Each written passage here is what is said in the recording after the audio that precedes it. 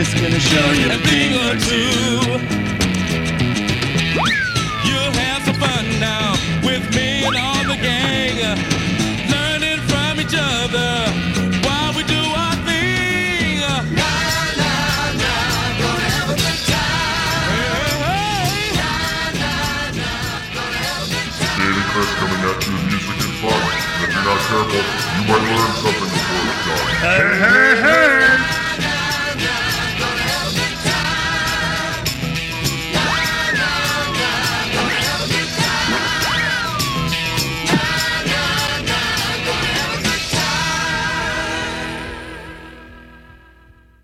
This episode of Dopey is brought to you by our really good friends at Oro Recovery. My friend John Bucati just did an event at Oro Recovery and he called it Paradise. We know people who have been there to get well. They have said the recovery at Oro was remarkable. The people at Oro were outstanding. Founded by Bob Forrest and his friends, Evan, Jared, and Bob. Staff with decades of experience in co-occurring mental health disorders, treating addicts with love, compassion, and connection rather than control.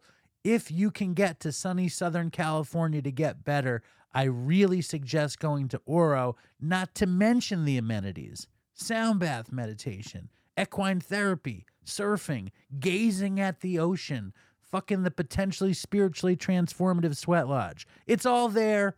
Check them out at ororecovery.com and tell them you heard about it from Dopey.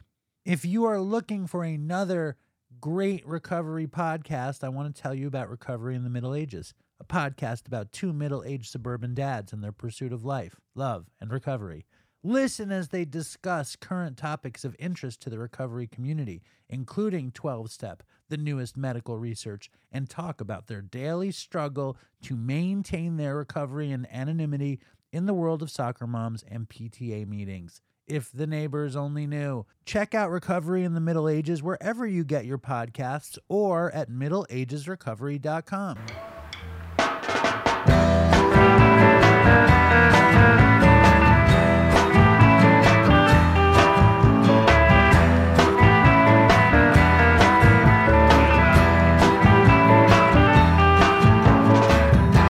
Hello and welcome to Dopey, the podcast on drugs, addiction, and other dumb shit. And my name is Dave, and it's a pleasure. It's a pleasure and an honor to bring another episode of Dopey into the world. I remember I'd listen to other people's podcasts, and they'd mention the number that their podcast was up to. And at the time, I was even more disorganized than I am now. And I'd be like, how do they know what number they're up to? But we are up to episode 450 fucking 3. Hold on. Let's, yay. And I say yay. 453. I can't stop the clapping. And I'm threatening still to do extra episodes. I'm thinking we're going to do a bonus Tuesday episode. I don't know how long I'm going to threaten to do it before we actually do it. But look to the horizon for a bonus Tuesday episode. And before we get into the show, we need to celebrate some dopes. First of all, we need to celebrate Jeff H. He writes in, "What's up, Dave and Dopey Nation? My name is Jeff H. from Orange County, California, the OC, and just celebrated 6 years of continuous sobriety. Congratulations, Jeff. Thank you for sending in your anniversary. I like that. I just got another one from Josh from Buffalo. Congratulations again, Jeff. I don't know if I congratulated you enough. Hey, I just discovered the podcast, and my wife and I, both in recovery, have listened together. Isn't that romantic? It's been a great addition to my recovery arsenal. On February 17th, I'll be celebrating 7 years clean and sober from everything. Yay. Shooting heroin and crack with vinegar and lemon juice. Now I've gone through brain cancer, brain surgery, family loss, marriage, house ownership, all sober. Amazing. Thank you for what you do. Congratulations. That's Josh from Buffalo. And Joe Schrank Dopey OG and former employer of Chris, Joe Schrank, celebrated 20 years earlier this month. So big congrats to Joe. And if you know Joe, wish him a hearty and a happy 20-year dealie. And yeah, I guess Dopey is a recovery podcast, but it's about drugs, addiction, and dumb shit. And I think recovery could be under the category of addiction or dumb shit, depending on where you like to see it. And something interesting happened, I think. If you listened last week, you know that I was sick. And I got sick. I think I had COVID, but I refused to get tested because I hate the test. The test is so painful, and I'm such a pussy. I can't handle it. So Linda was like, you should get tested. I was like, what do I need to get tested for? And then I got sick for a few days. Then my daughter got strep. And then now Linda has COVID. But I took those days and I dedicated it to watching some very serious television. I watched the show Griselda, starring what's her face, Sofia Vergara. I don't even know how to say her name. Let's see, Sofia. Yeah, Vergara, and she plays Griselda Blanco, the La Madrina of Miami, like the biggest woman coke dealer in Miami, maybe the biggest coke dealer in Miami. It is I was sick, I had a fever, but I watched that show back to back to back. It was a binging experience, and it was incredibly dopey, and I totally suggest watching it to anybody. But I had this weird thing happen. Another thing that happened last week was that Wayne Kramer died. And Wayne Kramer, of course, was the guitar player from the MC5. We had him on Dopey. We just replayed his interview. And I was actually going into his interview and editing a bit of stuff out, just cleaning it up. And I heard him talk about the jazz trumpet player Red Rodney, and he had met Red Rodney while he was in prison.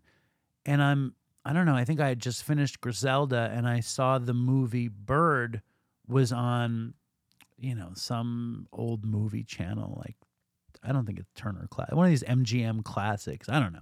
And Bird, if you don't know, is this movie that Clint Eastwood made about Charlie Parker, who was arguably the greatest saxophone player who ever lived, and he was a horrible heroin addict and alcoholic, and he was probably the person that made it cool for jazz musicians to become heroin addicts. It's probably why Miles Davis was a heroin addict, probably birthed a whole universe of heroin addiction. Probably beatnik heroin addiction came out of Charlie Parker. But Bird is this really junky feeling movie, and the alcoholism also. It's incredibly deep, and the mental illness and tragedy, and New York City in the 40s. It's not a well-loved movie, but I really love the movie. I put it on halfway in the middle, and it was such an alcoholic, junky vibe. And I remember I used to use and watch that movie and be kind of lost with them, wasted. And as you know, I often will watch movies vicariously, trying to feel high or something in the movie. But I think I had just gotten over my sickness when I turned on Bird, and he's in the middle of Los Angeles, I think, getting sick. I don't think I've ever remembered being so grateful to be sober and know that the sickness is not coming, and that I haven't done heroin. I don't think I've done heroin in I want to say 10 years. And I only did it once that year. It's been years since I did heroin. I dream about it. I talk about it, but I'm so happy that it's not in my life. And I think it's because it's something I realized then, that being a heroin addict or being on benzos, or even for me being a stoner, it's not sustainable with the kind of life that I want. And I found this moment of deep gratitude around my recovery watching Bird. So I suggest watching Bird. I suggest sending in an email or a voicemail to the show. Oh yeah, the whole reason I brought it up was because Red Rodney is one of the big characters in Bird. So Wayne Kramer dies. I upload the Wayne Kramer episode. I have my day of sickness binging watching Griselda. At the end of the day, I turn on Bird, and Bird is hanging out with an actor who's playing Red Rodney, and Red Rodney becomes a junkie in the movie. And of course, it was Red Rodney who was in Wayne Kramer's book. It was just weird. It was just one of these things. Are there signs? Are we picking up signs? I got this opus email from a dope that it might be just too long for me to read it on the show. It might be a bonus Patreon read. It's a very tragic email all about signs. But that's why I brought up Bird and Griselda. And I would imagine a lot of dopes watched Griselda. Did you? Did it affect you? Send in an email or a voicemail. In other Florida news, I'm going to fucking Fort Lauderdale. I'm very excited to appear on the Hell Has an Exit podcast with Teddy. And I'm going to tell my story with Teddy. It's going to be shot in glorious high definition. They're putting me up in some beautiful spot. I'm ridiculously excited. And if you guys haven't listened, you need to check out Hell Has an Exit. Teddy interviews fucked up drug addicts, people who spent decades in prison, wrongfully convicted, rightfully convicted. This week, Teddy has this dude on, Chappie, a.k.a. Peter Meyerhoff. He was in jail for 12 years. He was a crazy meth addict, multiple overdoses, with an insane comeback story. Check out the Hell Has an Exit podcast. It's available everywhere you get podcasts. Also, all the videos on YouTube, and you can find everything Hell Has an Exit related at hellhasanexitpod.com. I got this email that I want to read in reference to last week's show, where he says, "Hey Dave, I was listening to the recent episode where the Australian guy was talking about Datura. It reminded me of a drug that a couple of friends described to me that I never tried myself called Hell's Bells. I looked it up and the plant name is Datura. I think it's more commonly called Hell's Bells in the US. It was described to me as a long, fucked up trip that I wouldn't wish on my worst nightmare, or worst enemy. At one point during my friend's trip, he thought he was at a party on top of a lake with a bunch of other people. Literally thought they were having a great time and walking on water. He came to by himself in the middle of the night, waist deep in a shallow lake in an apartment complex that he didn't live in or know why he was there. Anyway, I've been meaning to write you for a long time, but that stupid drug finally pushed me over the edge. I'm a huge podcast listener, but honestly, Dopey is the only thing I've listened to for years. Every time I try one of my old favorites, it doesn't do what Dopey does. In my book, you're up there with the great podcast interviewers like Marin and Conan O'Brien. Different style, I know, but great nonetheless. It's really incredible. Thank you. That's nice. I appreciate it. It's incredible how you adapted the show after Chris passed and turned it into what you have. I know Stern is a huge influence, and Dopey reminds me of Stern in the sense that the Dopey Nation is the cast characters like Artie, Stuttering John, or Baba Booey. Not just fans of the show, but personalities on the show. I always get excited to hear updates from the old school dopes. Me too. One thing I have to mention is I know Grandpa Allen, who I love, has complained about the montage of Toodles at the end of the Christmas episodes, but I love them so much I listen to every one of them and cry at the end every time. The last two are fucking heartbreaking. I'm a therapist living in Portland, Oregon, and you and Chris not only helped me realize that I have a problem and needed to do something about it after like 20 years of mostly functional problematic drinking and drug use, but it also helps me help the dopes that I work with. I'm able to understand and support people so much better because of what I've learned from you, Chris, and the Dopey Nation. I love working with dopes in my therapy, and now I have even more to give as a result of the show. Not that this was a riveting email or anything, but feel free to read it and use my name or whatever you feel like.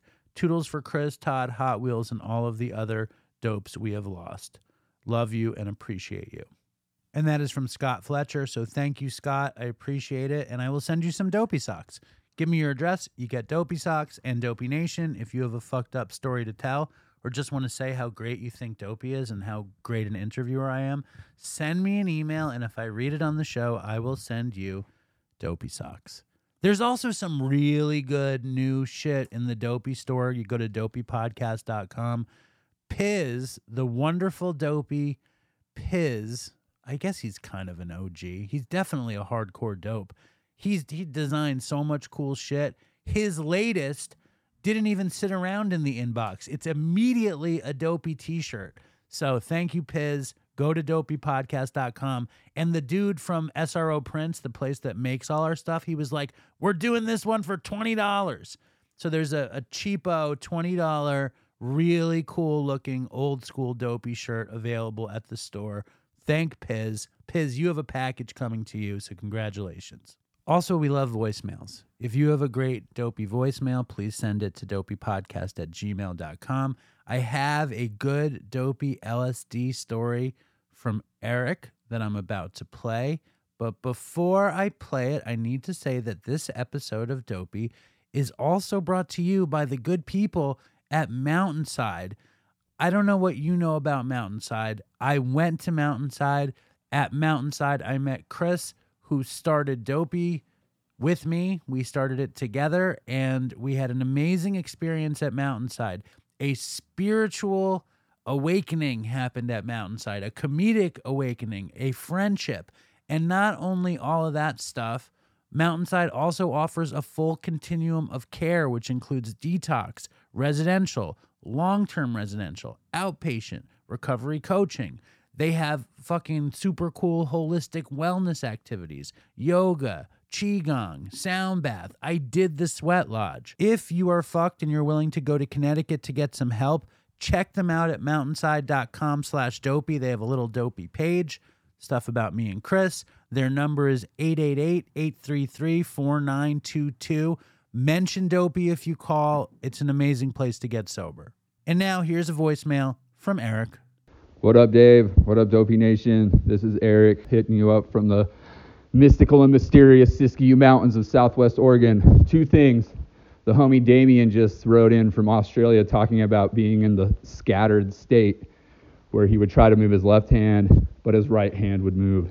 And I totally relate to that, only it wasn't meth, it was ketamine. There's this in-between zone for me on K when I'm either headed into disassociation or coming out of disassociation, where I totally have that. I'll like try to take a step with my left foot and instead my shoulder will shrug and I'll fall on my fucking face or something. But it's like the wires in my brain get like crossed for like movement. I've totally been there like several times on ketamine, so I just wanted to relate to that, Damien. And you were asking for acid stories. I have a real quick LSD story. I have several of them that I've been thinking about setting in, but I think the year was about 2000, maybe 2001. I was on felony probation for growing weed in Utah, and my parents were nice enough to let me do house arrest at their house. So I had 90 days of house arrest to do. I was getting piss tested, couldn't smoke weed, couldn't do any drugs. But being the sneaky little drug addict that I am, I thought, LSD, that doesn't show up on drug tests. I mean, even if it's in your detectable in your piss, it's like 24 hours maybe. So I decided I'd have my friend bring over some acid for me. She brought over a couple hits of that Spider-Man acid. I don't know if anybody remembers that was going around at the turn of millennium. It was really fucking intense. Usually not the funnest trip in my experience, but I really wanted to get high. So I waited till my parents went to sleep. I ate these 2 hits of Spider-Man acid, started flipping through the TV. Fried green tomatoes. Never fucking seen it before. Heard it was a good movie. Thought, what the fuck? So I watched Fried Green Tomatoes for the very first time as I'm coming up on this very intense acid trip. Super wild ride. Cried super hard. Like, that's an intense movie to watch on acid. Real emotional roller coaster. So then that finished, and I'm just like trying to sort through my thoughts. I don't know if anybody else experiences this, but this has been a thing for me my whole life, eating psychedelics, whether it's mushrooms, acid, whatever. For some reason, every time I hit the peak, I always have to take the fattest fucking grizzly bear shit ever. Always. I just always have to shit when I'm peaking on psychedelics. So I dip into the restroom, getting ready to do my thing, sitting there on the toilet, pants down, start pumping one out.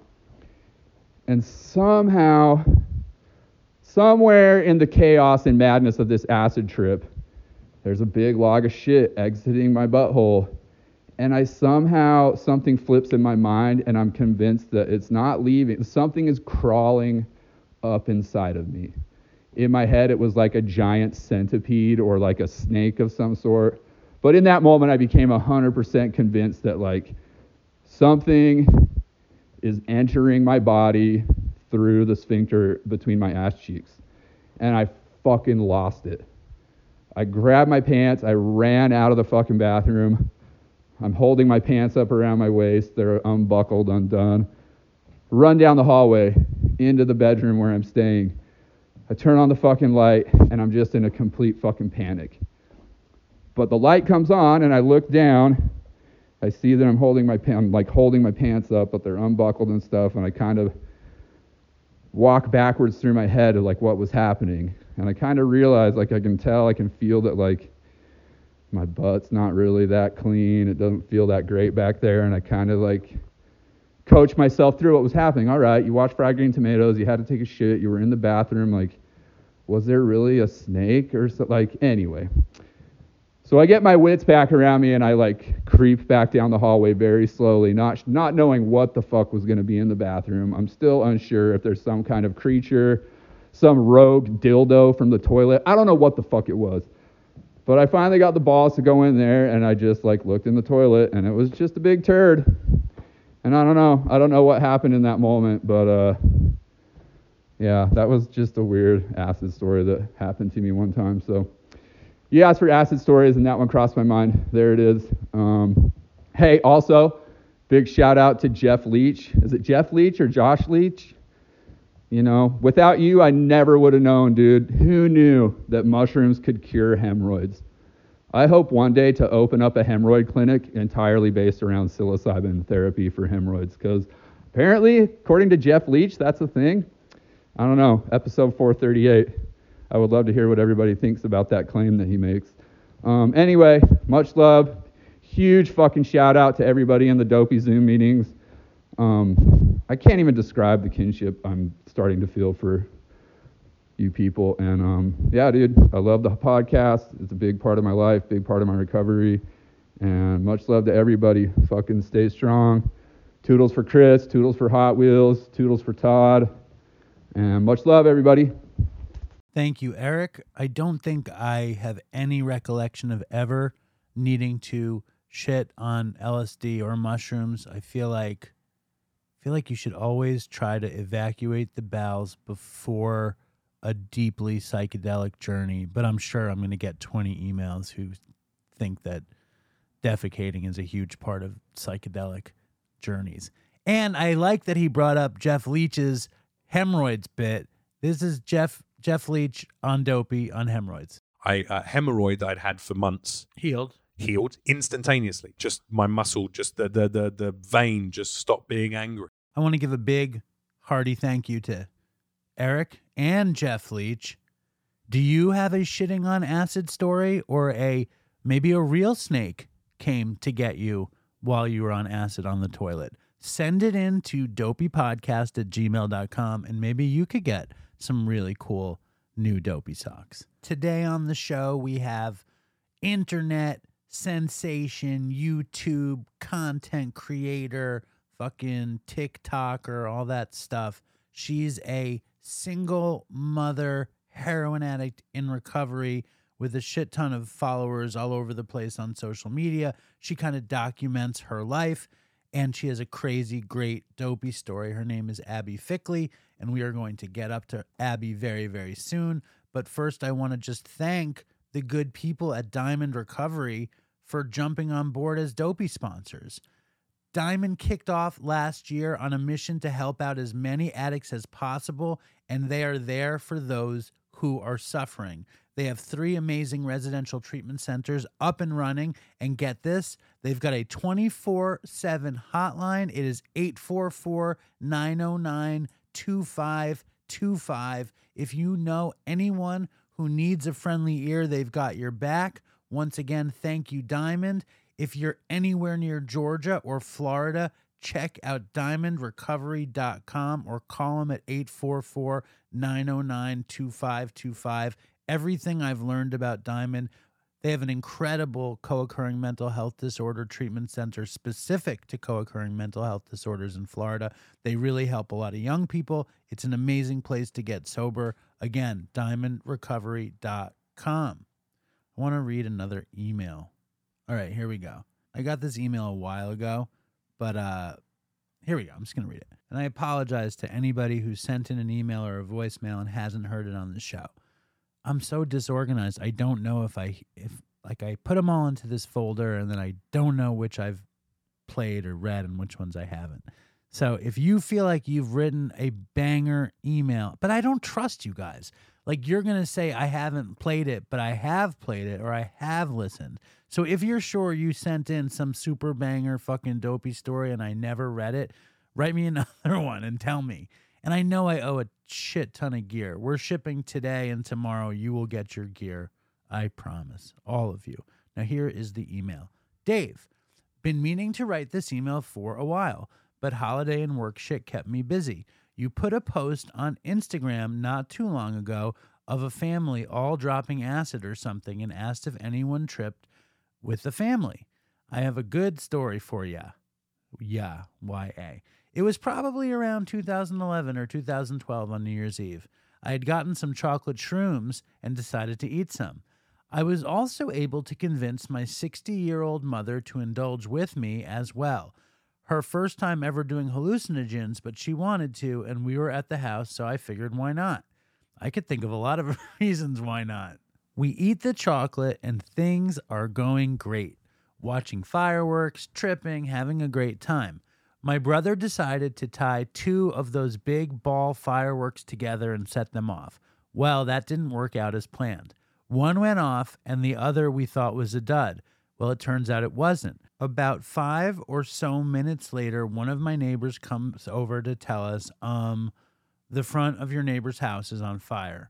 We run into the street and see that dried sago palm in front of their house was up in flames. I'm freaking out, and I turn around and I see my mother in the middle of the street, hands in the air, yelling, "This is the best night of my life." Suffice to say, I forced her into the house and told her to speak to no one and stay put while I tried to run next door with buckets of water. It was a shit show. But in the end, there was no real damage to the neighbor's house, and the cops and firemen didn't even bother coming to talk to us. Crazy at the time, but one of my favorite stories with my mom. Safe to say we don't shoot off fireworks anymore. Ha ha ha. Hope your holidays were great and that the family is doing well. Thanks for all you do, Dave. Much love to you, Quinn. You can say my name if this gets read. Thanks, Quinn. Any other family tripping stories out there? Send them in. Quinn, you get socks. Send me your email. There was a lot of really positive response to Twan on the show, the meditation master. Craig wrote, "Hey, Dave, Twan again was the most beneficial guest to me that I've ever heard on Dopey. Wow, thank you. His insight on spirituality just clicked. It made so much sense. I wonder if there's a way to get a transcript of that interview that I could send to some other people behind bars who could really benefit from it. Not just Montana, but also another guy I sponsor who's locked up. Craig." I don't know. I'm sure there is a way to get a transcript, but I will look into it. Lots of people loved Twan, I have to say. And now we're going to hear... So we're going to get to Abbey in a second. I just want to say that this episode of Dopey is also brought to you by the very, very great people at Discover Recovery, the greatest treatment center in the Pacific Northwest. The medical staff is on site and they know what they're doing. They strive to provide the best treatment in a region that's been historically underserved. You throw a rock out there, you're going to hit a junkie. And out there at Discover Recovery, they have luxury accommodations. It is founded by our friend Chris Paulson, who's been on the show, who will be back on the show probably sooner than later. And to quote Chris Paulson, he says, "I'm not great at selling. We operate with integrity. You personally know one of the co-founders. We are trying to do right by those we serve and have a true proven track record. For more information, check out discoverrecovery.com. When I was talking to Chris about it, he was like, just check our Yelp reviews. If you want to go to Discover Recovery, go to discoverrecovery.com. If you want vouching, check their Yelp reviews. And if you're in the Pacific Northwest, there's nowhere else to go. DiscoverRecovery.com. Here is Abbey Fickley. And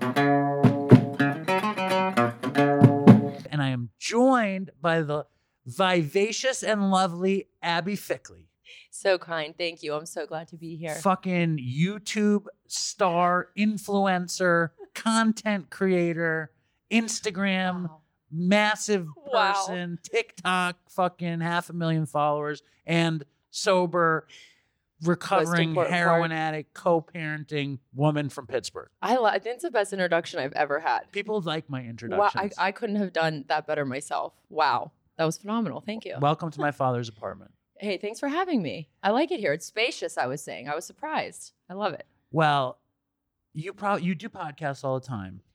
You know what? Not all the time, but I suspect I'm going to get more and more into them. I do. But have you ever shown up at anybody's senior citizen father's house in Jewish public housing before? No, I haven't. It's an adventure, right? It's incredible. I love it. It's a first. And Abbey also ventured in to attend our dry, dopey January at Peoplehood and the Phoenix. Unreal. It was unreal. Incredible. It was pretty good. It was, I left on a high, and that's how you know it's good. I just felt it was incredible. And Abbey brought her dad. I did bring my dad. He's a big part of my story, and he's my favorite person to travel with. And it's like a free bodyguard when I walk around the city, you know? Totally. He had a blast. He liked it? Oh, he loved it. He really did. Did he have, what about Chloe's? Chloe had a very risque set. So- Is that weird to sit next to your dad when she's talking about fucking God and such? That was a little rough. Uh-huh. It was a little rough. I think towards the end of, and by the way, I love Chloe. But yeah, my dad got up like halfway through. He goes, "I'll be right back." I think he just hid in the bathroom. Right. But yeah, that was a little uncomfortable sitting next to him for that. But Was he there when she posed the fucking scene and the hot boyfriend and choke me and I'm coming and all that? you know what? He was sitting right next to me at that part. Yeah. So that was pretty. Fantastic. That was fantastic. I think that's actually after that part is when he got up and left. My daughter, right? My daughter won't let me walk into the room. She watches Outer Banks, Okay. which is some like Netflix teen show. I've heard about If that I one. walk into the room, she shuts it off. I don't So blame her. imagine like fucking Chloe LeBranch, fucking God's father, whatever, Jesus' dad. Anyway, My dad reads at church every Sunday. wow. So he was the candidate, the perfect candidate for the Perfect. scene. But he can handle a joke. He can. He's a down to earth, really cool dude. So I knew he was okay, but it was funny sitting next to him like that. I'm like, okay. He did us both the favor by getting up, I think. Well, I love having heroin addicts on our show. Oh, thank you. So I think it's very good that you're here. Me too. And when did you get high first? Oh, when did I get high first? High school. I started getting high in high school. I have a very interesting story because I didn't become a junkie, like a hardcore shooting heroin addict until I went to rehab. Let's get there. What was your first love in terms of using? My first love was Xanax. When I messed around with Xanax in high school. A lot of my girlfriends' moms were prescribed it, you know? So that's how we'd get it. First time, what happens? Oh God. I would say everything that I had ever felt up until then, which for me was a lot of anxiety, mainly anxiety. I dealt with a lot of anxiety as a kid. All of the negative feelings that I had ever had up throughout my childhood and my teens, that first time I took that benzo, I just remember thinking, oh my God, this is the solution. I mean, it got rid of everything. And I knew that was going to be my thing. Experientially, though, like, who are you with? What happened? I'm going to be honest with you. I did a lot of stuff alone. I really did. Like, my friends weren't as into it as I was. So I found myself, like, I'll give you an example. I tell this a lot.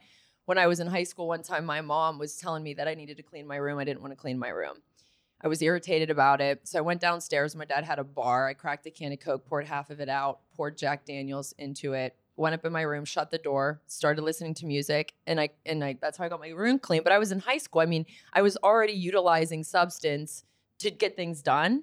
But I really was isolated a lot. Like me and my friends, we'd party, we'd drink in the woods, but nobody was into pills the way I was.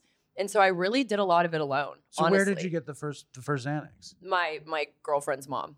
One of my friend's mom. Did your friend give it to you, or did you steal it from their medicine cabinet? She actually did give it to me. But and you know, I will say there were a few of us. We would go on blunt rides and we would pop a couple Xanax and we would just smoke a blunt, drive around, have fun, go home, stuff like that. But truly, it didn't get crazy until I went to treatment, until I went to rehab. But yeah, so it wasn't nothing terrible was happening. I wouldn't even say I was at the point of having problems yet. It was still fun in high school. Did you love weed like you love Xanax or no? No, absolutely not. Weed was just my social thing. That's what we did to hang out together and to go on rides because there was nothing else to do. Well, it's great. Going on a ride, smoking weed. Yeah, I love it. Yes, exactly. But once I found the pills, yeah, no, I could care less about weed. I was a total benzo addict as well. Oh, really? And but I didn't do benzos until way later. Okay. And I had the same exact response. I mean, I had a perfect response to weed, a perfect response to benzos, Klonopin, Xanax, Ativan, Valium, whatever, right, and a perfect response to heroin. And I wouldn't say I can't pick one of them. They're all my drugs of choice. Right. Like I love them all, and I love them all together. Can't just pick one. I like them all together. Yeah, the most. I get that. Weed. I mean, well, that heroin shows, and benzos. I know it's a killer combination. It really literally. is. Literally. So when does it get bad that you even need treatment? Well, so yeah, here's the interesting thing. So basically, I get pregnant at 19. Hold up. You're using and I've seen your co-parenting guy online. So do you use with him? No. So here's what's interesting. I grew up in the suburbs. My parents did well. We had everything we needed. The father of my child grew up very opposite sort of thing, surrounded by addicts.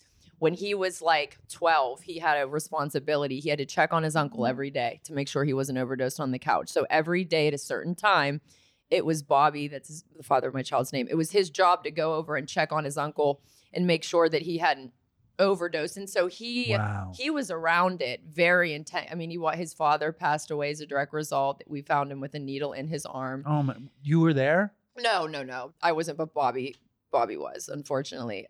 So did he know how much you were using at the time? No, I tried my best to hide it, but it was this sort of thing where he'd go through my phone. He would see that I reached out to somebody for benzos. He'd smash my phone. Eventually, he ended up kicking me out because I just refused to get sober or stop. But here's the thing. I wasn't physically dependent yet. I think I was just like binging in a way. I couldn't do this if I tried now so perfectly that I wasn't physically dependent. And then I get pregnant. I have my daughter. How old were you? I was 19 when I got pregnant. I had her at 20. But once I had her, I was diagnosed with like severe postpartum depression. And this is when everything hit the fan. I mean, I was trying to create this white picket fence life with Bobby and our very young daughter. I was trying to build a career as a hairstylist. He was working with kids. What was he doing with kids? Kids that were in trouble. He was a youth group support partner for something. Bobby seemed like a very positive, sober person. Very positive, sober person. I mean, he smoked weed, but he didn't. Yeah, he would never mess with anything because he saw what it did to his family, and he was honestly afraid of it. And he always tried to tell me that, and yeah, he had the opposite thing going on there with drugs. He wasn't going to use them, if you know what I mean. Like he would choose to do other things with them.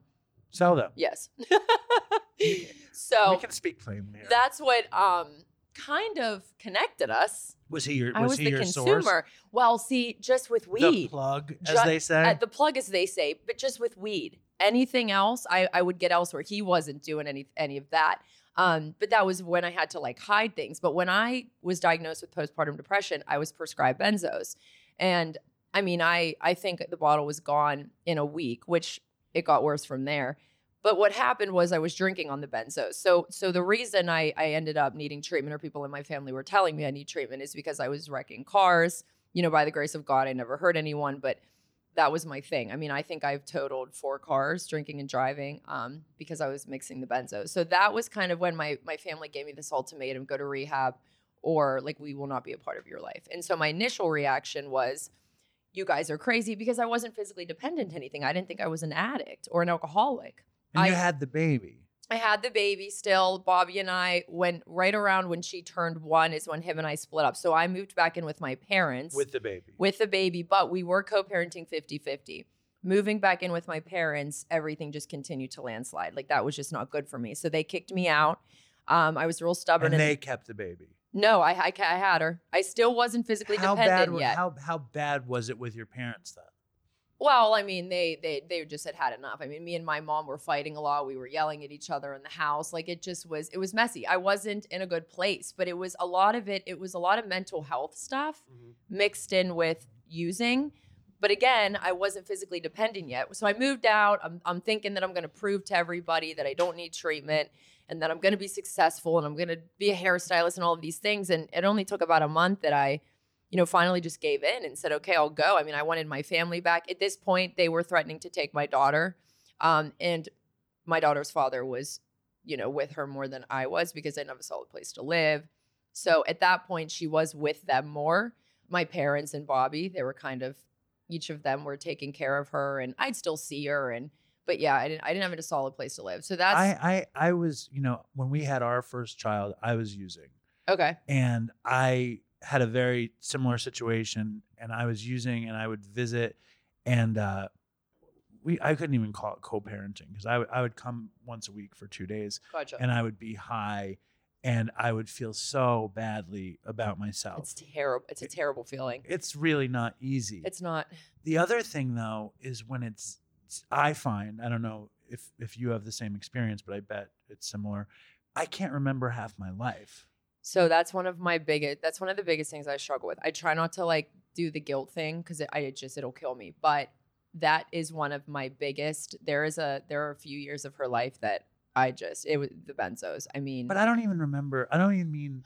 You don't mean just your kid. You just mean life. I mean, I feel like I did so many Benzos for so long that my memory is really affected. No, me too. And I look back at that time, even other times, and I don't know what the fuck is happening in my brain. I'm sorry. No, I get it. I remember one of the first times I got sober, all I wanted, I remember I would talk about this all the time, was a machine that could play back my memories. Wow. So I could see what the fuck was actually happening. Yeah. Yeah. Did you have a similar experience? Yeah, I kind of did. And I'm going to be honest with you, just to your point. Even now, I struggle with short-term memory loss. It's bad. Somebody will say something to me and I have to 2 minutes later. I'm like, if you were to give me an address or tell me a number, 2 seconds later, I don't remember. Anyway, I'm sure that's all the drugs as a combination. But no, I totally get what you mean. And I struggle with my memory. I work on that a little bit in therapy, actually. A little bit of shadow work, try to bring some things back. Because my other thing is my childhood. I don't remember a lot from my childhood, which is interesting to me because I had a good childhood. So I don't know what I'm blocking out or what. But then it's like, what defines a good childhood? What defines a good childhood? Right. Because I grew up here. Was it good? I grew up in a super middle class family, great education, great friends. Me too. And yet still, I felt shitty about myself and I needed to escape. Absolutely. And let me tell you, I'm the youngest of three. My older siblings, brother and sister, are closer in age to each other. There's a big gap. My mom was told she couldn't have any more kids. And then there came me. So how long was the age difference? Well, it's actually not terrible. My brother and I are like 4 years apart. And he's the middle child, closer to him. So it's not terribly. I think what it was is they were just so close to one another. And so to me, it was you always were on the outside. I was on the outside, and it was always the age thing. And then my mom's a doctor, my sister's a doctor. She followed in her footsteps. My dad's an architect, brother computer science major, and I wanted to go to beauty school. But here's what's so funny: my parents were like, "Oh, incredible! Go to beauty school, be a hairstylist." And I am like, I'm not good enough. They want me to go to college. My mom wants me to be a nurse. Nobody ever said that. And I think for a really long time, I blamed my family for. I still do. Well, you know Why what? Not? I think it's so fun to blame them. Well, I'm going to be honest with you. I started to realize I was blaming them. Then I started to put the blame on myself. And once I started to do that work, I'm like, wait, no, I think it actually was them a little bit. So I'm putting the blame back on them. I think it's a healthy. There's a healthy mix. I got to be self-aware too. Exactly. Like there's a mix. In the end, like as a sober person, we have to find our part. Yes, and we do. That's the whole deal. We do. But I love blaming my parents for shit. Oh, fuck it. You know what? Last night, my dad was talking to Hank about that. He's like, I'm really proud of her for everything she did, but I didn't necessarily need her to talk about it over and over and over and over on the internet for millions of people to see. Well, I got that. I got to keep the story alive. see, I put my dad on the show all the time. I love that. I have him on the show all the time, and for a year, I think every time he came on, I blamed him for me being a heroin addict because how could Sure, it he not loves be? that. How could it not be his fault? Yeah, right. But I don't want to get carried away. Obviously, I just think it's funny to blame your parents for No, stuff. it is. And I want to say too, like my dad is so proud of this and he loves it and he loves that I do it. I didn't want to make that sound like he doesn't support like me being a content creator and doing things like this because he's downstairs waiting for me outside because I was worried he was going to come up. I was like, do we have to go in the other room? What are we going to do? No, we're just going shopping later. So, and we've been walking everywhere. I'm not even catching Ubers. I'm enjoying the city. Walk. But so you're fucking, how old are you at that point? So to rewind, I am about, and I'm sure you relate to this, but the amount of intakes we've done going into rehab, and they ask you 1,000. I'm like, chronologically, It's fucked. It's fucked. Yeah. Yeah, I'm never gonna say the same thing twice. I'm not gonna have the same. But generally, I'd say I was about 22 when I finally accepted that I needed to go to rehab. Now, it's still questionable. Like when I talk about this online, people will debate, did I ever need rehab? Was it, if I would have never went, would I? But I'm an addict Everybody through and has through. shit to say about everything. True. And there's nothing you can do about it now. Right, but I'm an addict through and through, and I believe it would have manifested regardless. But when I went to rehab for the first time, of course, I had to go to California. That was my one-way ticket to get to LA. Where did you go? I ended up at Michael's house in Palm Springs in the desert. Incredible rehab. You know, I was under 26. I had my parents' insurance still at that time. But Hold up, though. Before you went, how bad was your consumption?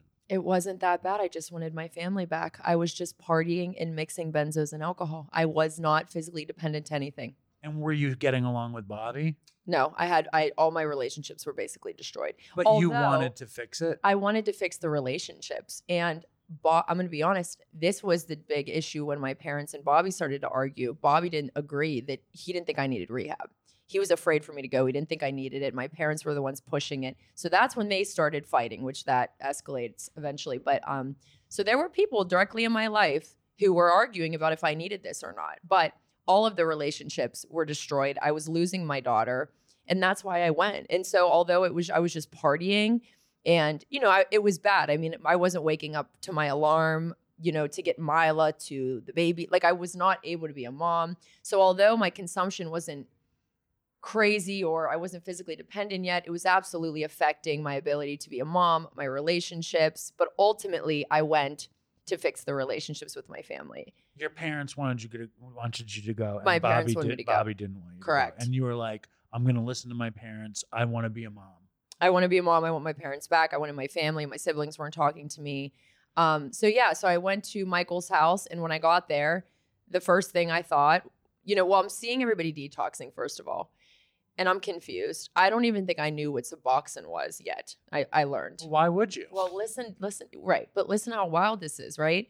So I get there, everybody's detoxing. They're asking me, how much have you used and da-da-da-da. And telling them, I'm like, well, I just like popping benzos and drinking. And they're asking me all these questions. And so anyway, I'm realizing what's going on. But the first thing I thought was, I don't belong here. I'm so different from all these people. So immediately I'm looking at the differences. Horrible way to start, right? Well, here's where it got kind of wild. They're all detoxing. I'm learning. I'm looking around. I'm realizing things. So they don't put me on a taper because I didn't need one. Well, about 2 hours later, the junkie in me, I walk back into that office in the detox center and I go, I'm starting to feel it. I'm like, I got the chills. They gave me, buprenorphine. And had you talked to anybody to coach you up to do that?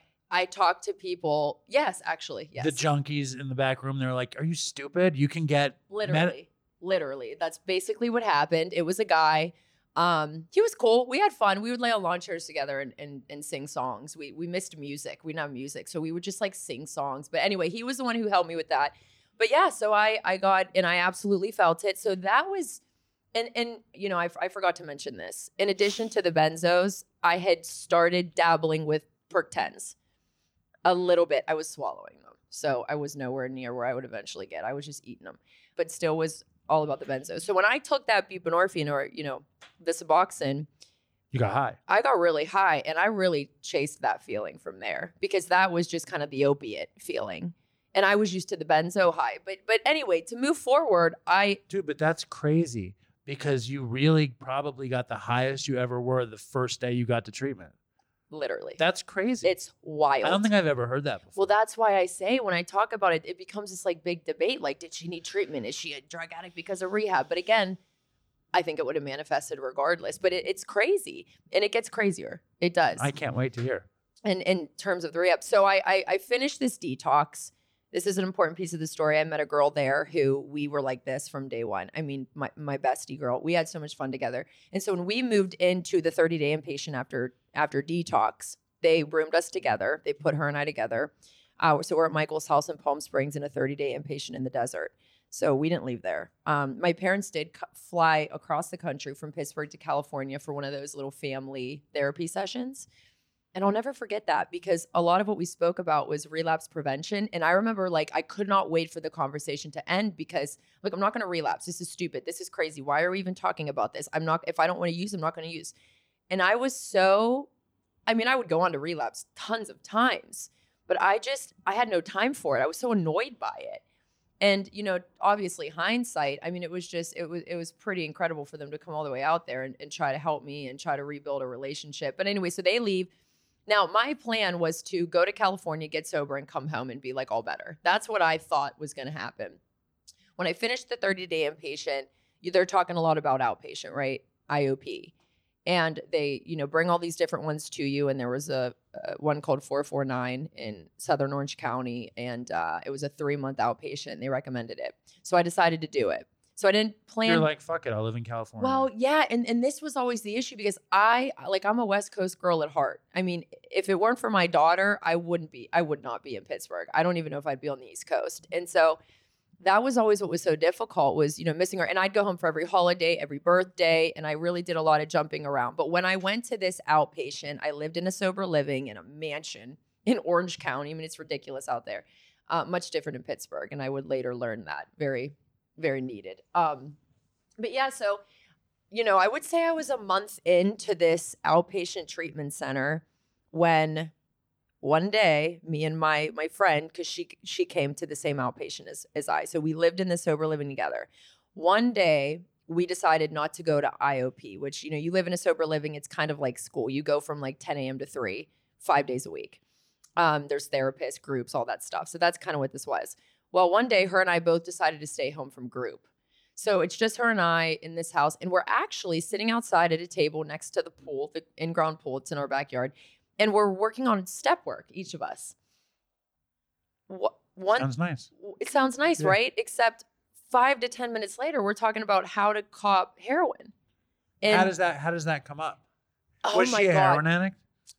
Yes. So she was. You're like, yes, she was. Yeah, she was an IV heroin user. Yeah. I had no experience with that, obviously, and we knew somebody. We knew a kid. We knew a kid because he was in the treatment center with us until he wasn't, and so we knew what he was up to. And you're 22. Yeah, I'm 22. I don't even remember how this escalated. I really, really don't. I don't remember what we had our step work. I mean, my 4th step was in front of me, So it's so bizarre. And I think it just speaks to addiction and how powerful it is. It's wild. It's also the nature of being young in treatment. 2 of us, it was dangerous. And one person who has the wrong idea can so easily influence the other one. I remember the first time I ever shot dope. Like I had sniffed a ton of dope to the point where I was totally addicted.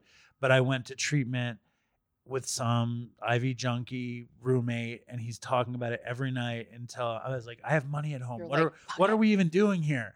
and we left. We came home because I had a check I knew a check had come, and we scored, and they shot me up like for the first time in treatment.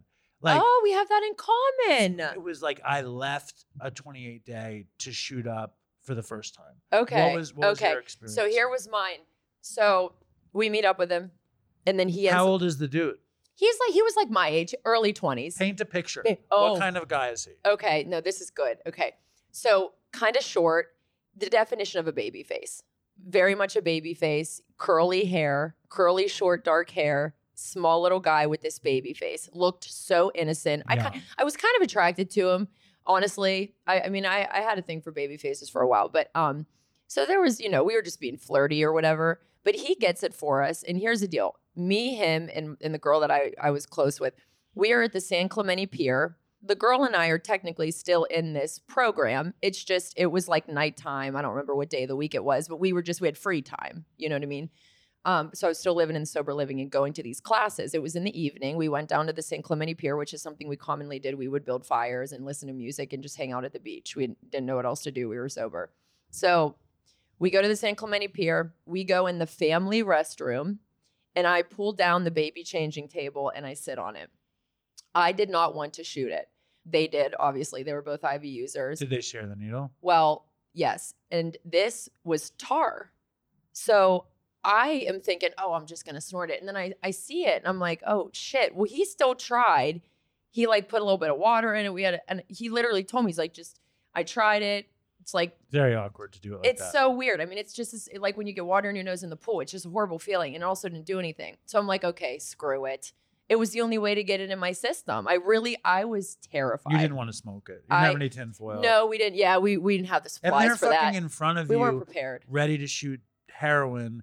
You're trying to squirt, or not even squirt, but just shove a piece of tar up your nose with water. Literally. See, what we would do is we'd put it in Afrin bottles and mix it with water and squirt it up our nose. Oh, wow. Like nasal spray. Wow. That's literally like nasal spray. Yeah, that's how we did it. Wow. Until I shot, and my friend would smoke it. But you're like, fuck, you didn't have an Afrin bottle. Yeah, you didn't have what we weren't prepared. Yes, exactly. You're like, wait a second, I could use it. You're like, I see the mechanisms in your brain going off. So you're in the bathroom. So I'm sitting on the baby changing table in the family restroom at the San Clemente Pier, and I go, screw it. Well, now hindsight, knowing what I know now, in the moment I didn't realize this kid was an idiot. He's trying to do it in my wrist. Okay. And he's struggling. We're having issues. And I'm like, this is a nightmare. I'm just being poked and stabbed. And anyway, eventually. It's also very like for everyone to see. Well, that too. It's just a horrible spot. No. I ended up getting a little bit of cellulitis. It was like swollen and I had to take a couple antibiotics once I got caught. But I'll get to that. Anyway, he hit me and where did he wind up hitting you? We got it. We ended up getting it in the wrist. It just took him like 10 tries. It was just awkward because that was the first spot he picked, and I didn't know what. I trusted him. Anyway, once we were successful, oh my God! I mean, yeah, it changed everything. Screw the Benzos, screw the Percocet, screw it all. I mean, there was nothing that could beat that for me. That feeling, the process of it, the whole ordeal. I mean, and it was also the quickest my life went to shit. Like. Well, I'm realizing you also had the baby at home, and they're telling you, you stay out there and get well. You're 22 years old. You're at the very tip of your addiction. Yeah.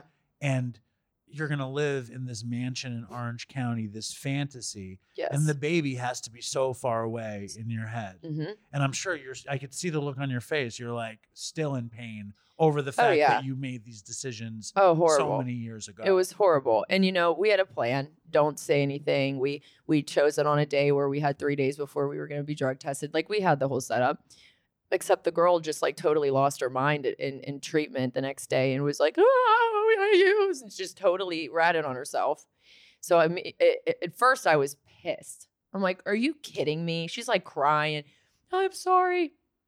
Obviously, that's technically the right thing to do. But at the time, I was so mad at her. So she felt guilty, and she goes to like her therapist. She went to her. We all had her and I each had a different therapist, but she went to her therapist. It was she also the night that we did it. She was calling everybody. She was acting up. I told her, I'm like, relax, stop calling everybody. She called the guy she had a crush on that lived in the sober. I'm like, you need to. She was like drunk dialing. Yes, dope. yes. I've never heard of that. Yes, that's exactly what she was doing. Yeah, and then dude picked her up. Right. I'm like, girl, that makes sense. I'm like, we're supposed to be sitting at the pier, just enjoying this. Right. Come on. So I stayed with dude. It wasn't enough for her. It wasn't enough for her. So did you hook up with Babyface? I did not hook up with Babyface, but we kissed, but that was it. On the pier. High on the pier. We also, I don't know if I want to get into that. We did do a Ouija board on the lifeguard chair. That's why we kissed. Something happened on the Ouija board. He did that. He's like, oh, I told us we should kiss. Idiot. Wow. That's smooth. Smooth Babyface guy. Yeah, exactly. But no, anyway, so that night ended. Next day came. ratted on herself. I got angry. So I'm like, well, I got to rat on myself because I knew it was going to come out. And I knew it would be better if I told my therapist before they found out. So here's what was interesting. They sent her to a whole other treatment center. I never saw her again. That was the last of my friends. Did they test you? Well, I ratted on myself, so they knew that I had it in my system as well. But what they did punishment wise for each of us was just so different. And I think what they were doing was they just wanted us separated. I think they knew that we were bad for each other. So they send her to a whole different treatment center in like Sacramento, and she falls in love with some dude because we kept in touch. They let me stay, and so I did stay, and I continued on attempting to get sober. Now, I had to go to they made me go to detox. Obviously, I didn't need it. It's like a protocol, I guess. But it was only like 20 minutes away. So I was staying in Orange County. So I only went for the weekend. The problem with that was I knew with the health insurance thing and being there, I knew that my parents were going to find out that I had relapsed because I was on their health insurance and I had to go to this stupid little intake detox thing for a day or two. And that's exactly what happened. In fact, the guy called my mom. I don't know why to this day, but the nurse called my mom and told her what was going on. So, I had booked a flight to go home to see Mila for Christmas, and my dad canceled that flight when he found out. Devastating. And, I'll never forget, I was in a druggy buggy and Ativan on my way to group. And I'm on the phone with my dad. And I'll never forget this. He said to me, screaming, he said, "What are you, a fucking junkie?" And in that moment, I don't know. I go, yeah, Dad. I guess I am. But I'll never. That's why he's responsible for your heroin addiction. I like you. We'll keep this list going. Yeah. All the reasons why this is not my fault. No, I'm just saying. No, saying. I know. It's like he said that you had shot dope for the first time, and it clicks in this fuck you sort of way. Yes. Everything is burning, Yes. and you're like, fuck you. Yes. Like, I'm like, you know what, I am. And I had this whole thing where I'm like, you wanted me to be a drug addict so bad. You wanted me to go to rehab so bad. Here I am, a fucking junkie. That was kind of my reaction. Like, we pushed me to come here. So here we go. I'm a drug addict. Now I can get something out of this rehab, But nonetheless, I would go on to, my life got worse from there. I didn't get sober at that treatment center. I met a guy. And in fact, for a little while, we were doing okay. I worked in treatment. So you had rehab romance. I had rehab. Oh, I had rehab. Yeah, a couple of them. I can imagine.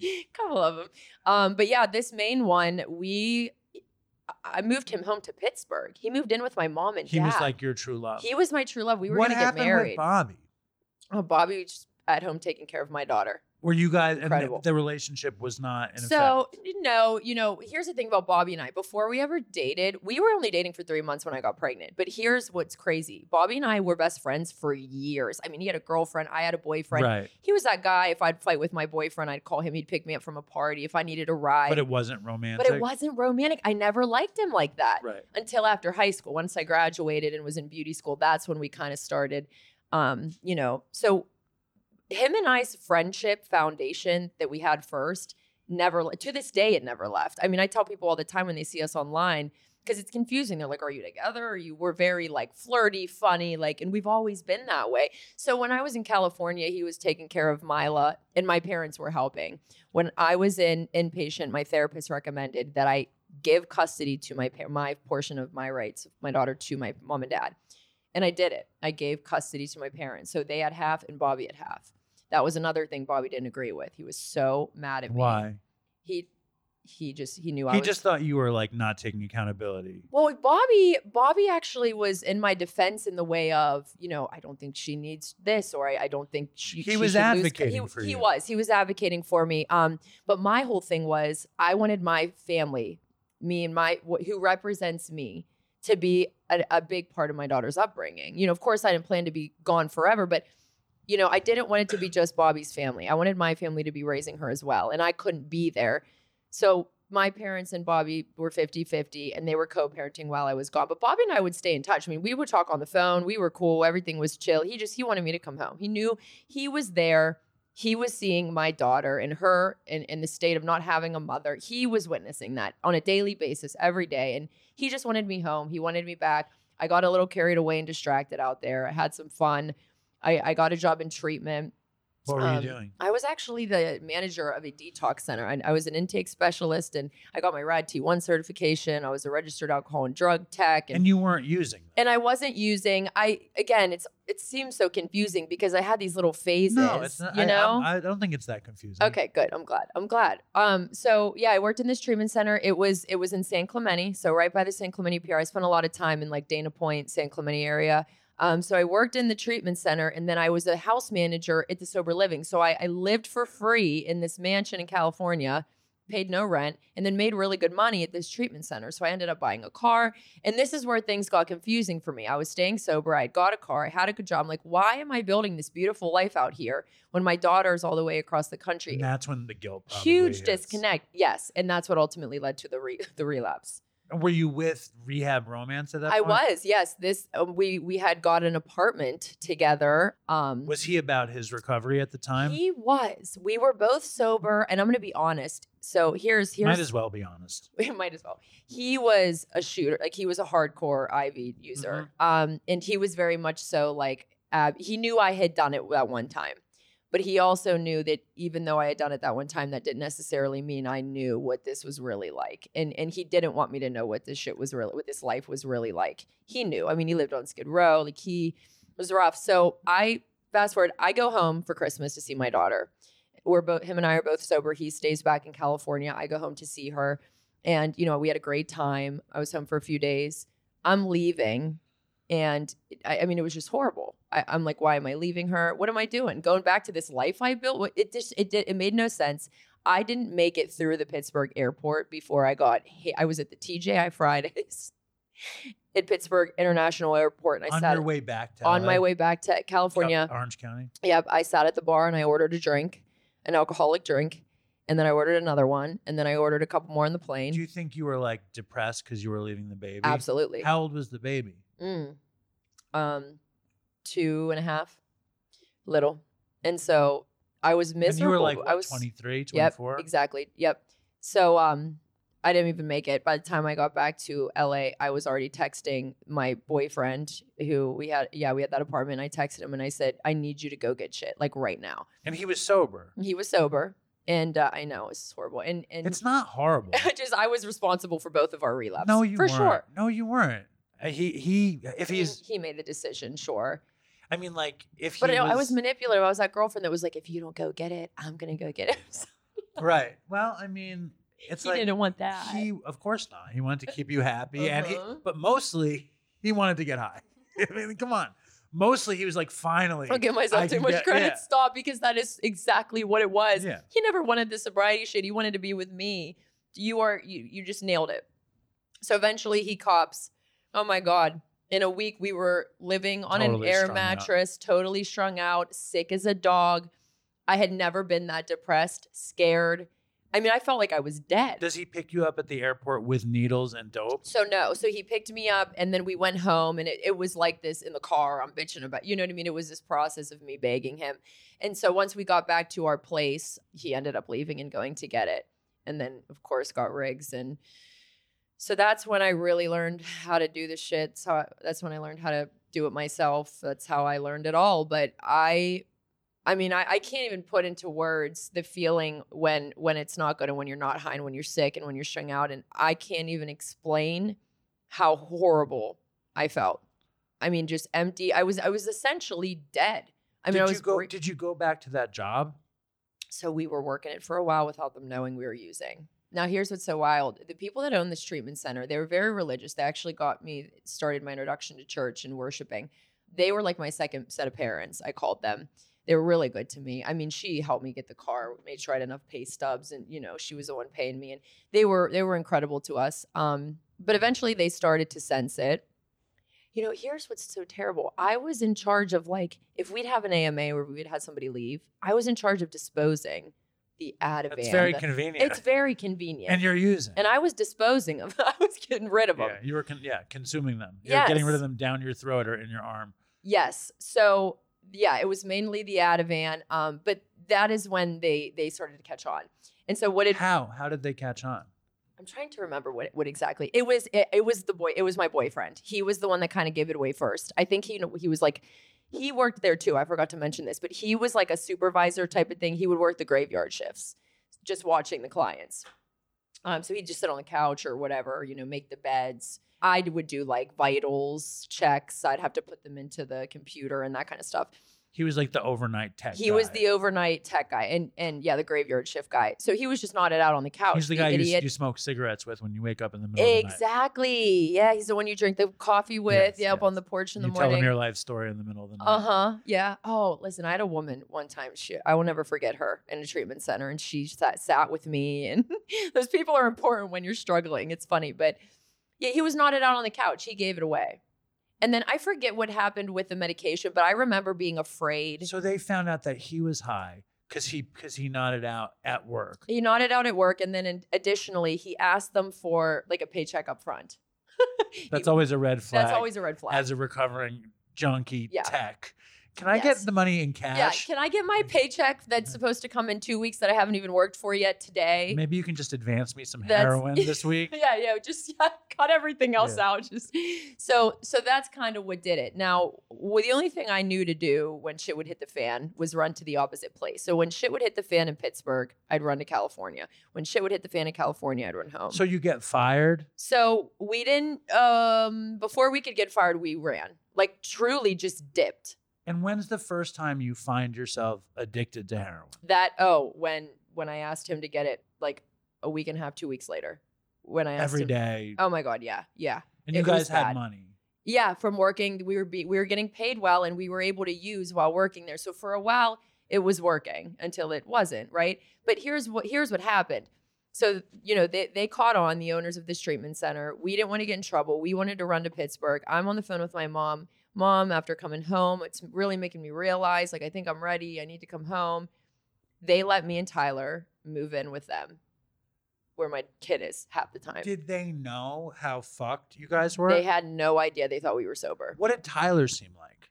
Well, here's what's so funny is I'm imagining him needle hanging out of his arm, covered with tattoos. I'll show you. No, actually, he is so handsome. He's a very good look. He has one tattoo. That doesn't mean he doesn't have a needle hanging Well, out of his arm. no, he does. You're right. But he has one tattoo. Actually, it's funny. He has a big panda. He has a real big panda on his stomach. I was just, what the fuck is that? But no, he was a very funny guy, trauma funny guy. He'd been through a lot of shit. Very much like won't speak with a therapist. Very like humor and comedy is his gig, and he's hilarious, and he is so good looking, and he's currently on Skid Row shooting heroin, and he's been for the past since I left him, the day I said goodbye to him.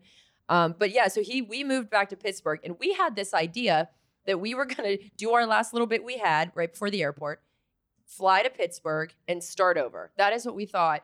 Until we get to Pittsburgh, we go to bed. My dad picked us up from the airport. We wake up the next day, and we are sick as dogs. Sick. With nothing. And think, I didn't know anybody in Pittsburgh because I didn't start until California. So we were like really screwed. You knew where to get weed and Xanax. Yeah. Which is exactly what we did. And then, we got there Those eventually. are good detox medications, though. No, they are. But so how did you find heroin in Pittsburgh? Actually, a guy that we... Do you like how I'm uncovering all of your past? I do, because listen, it was a guy that we had met in California who was from Pittsburgh, and he had moved back well before we did, but him and Tyler kept in touch.